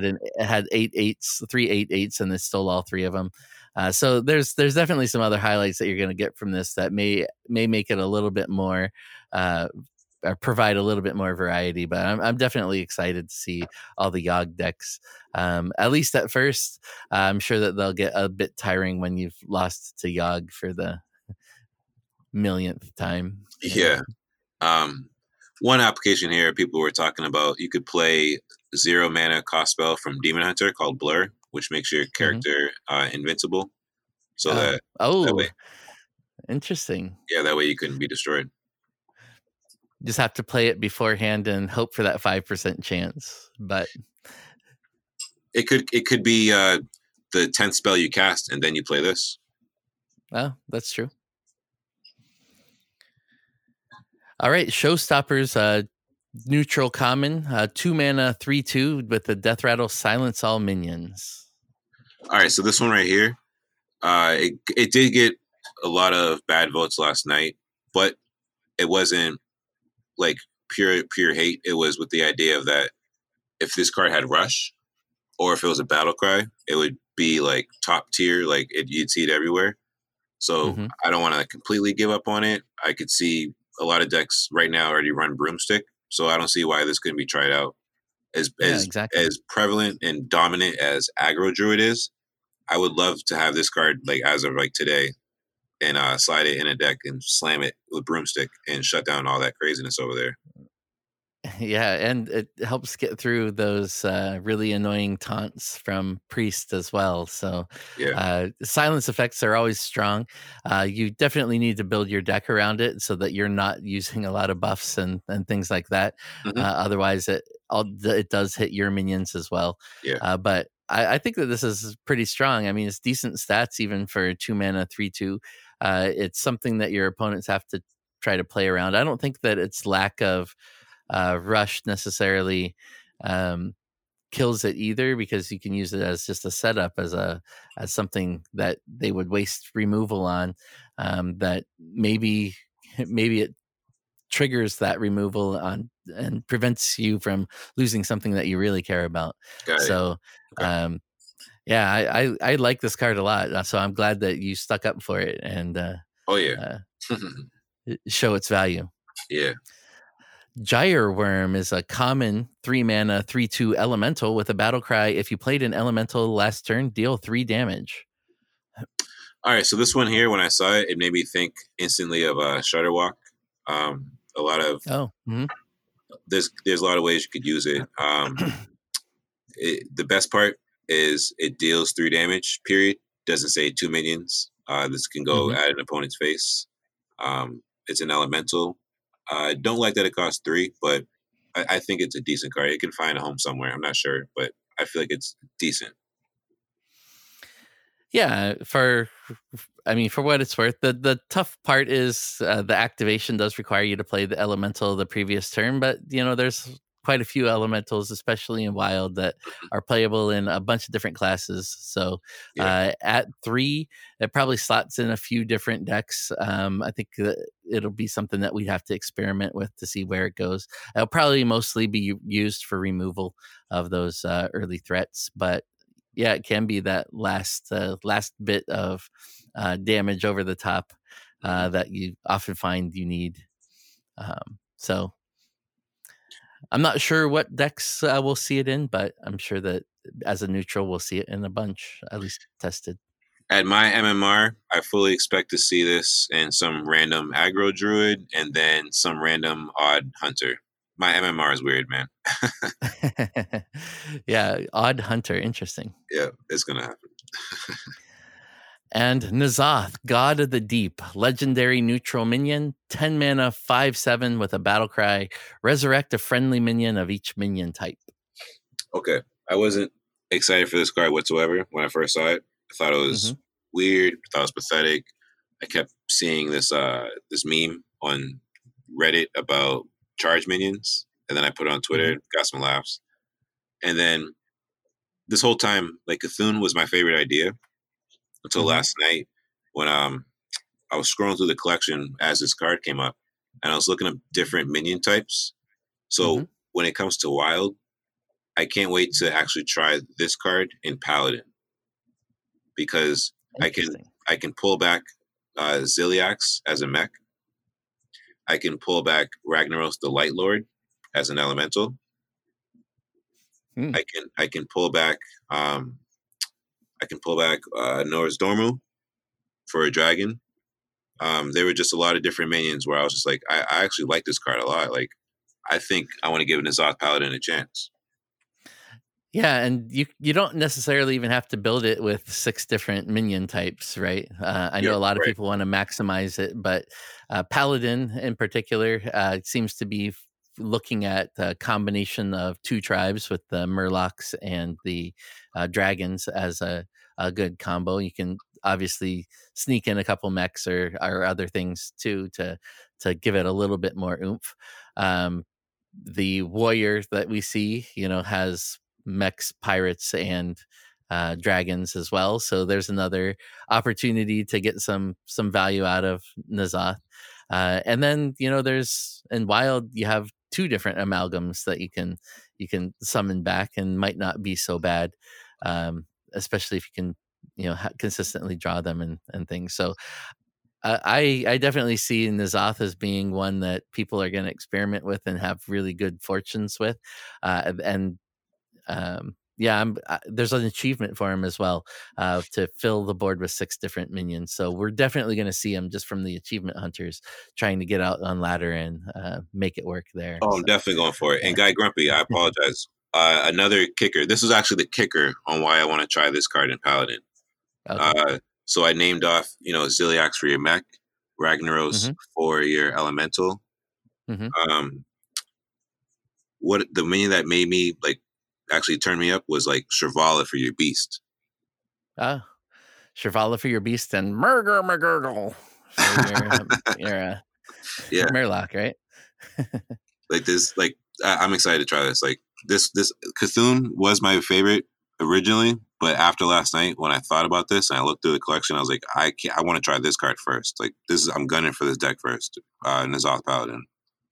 Excellent. Well, I'm glad that you got your mind changed, and I'm looking forward to seeing what you come up with. Oh, yeah.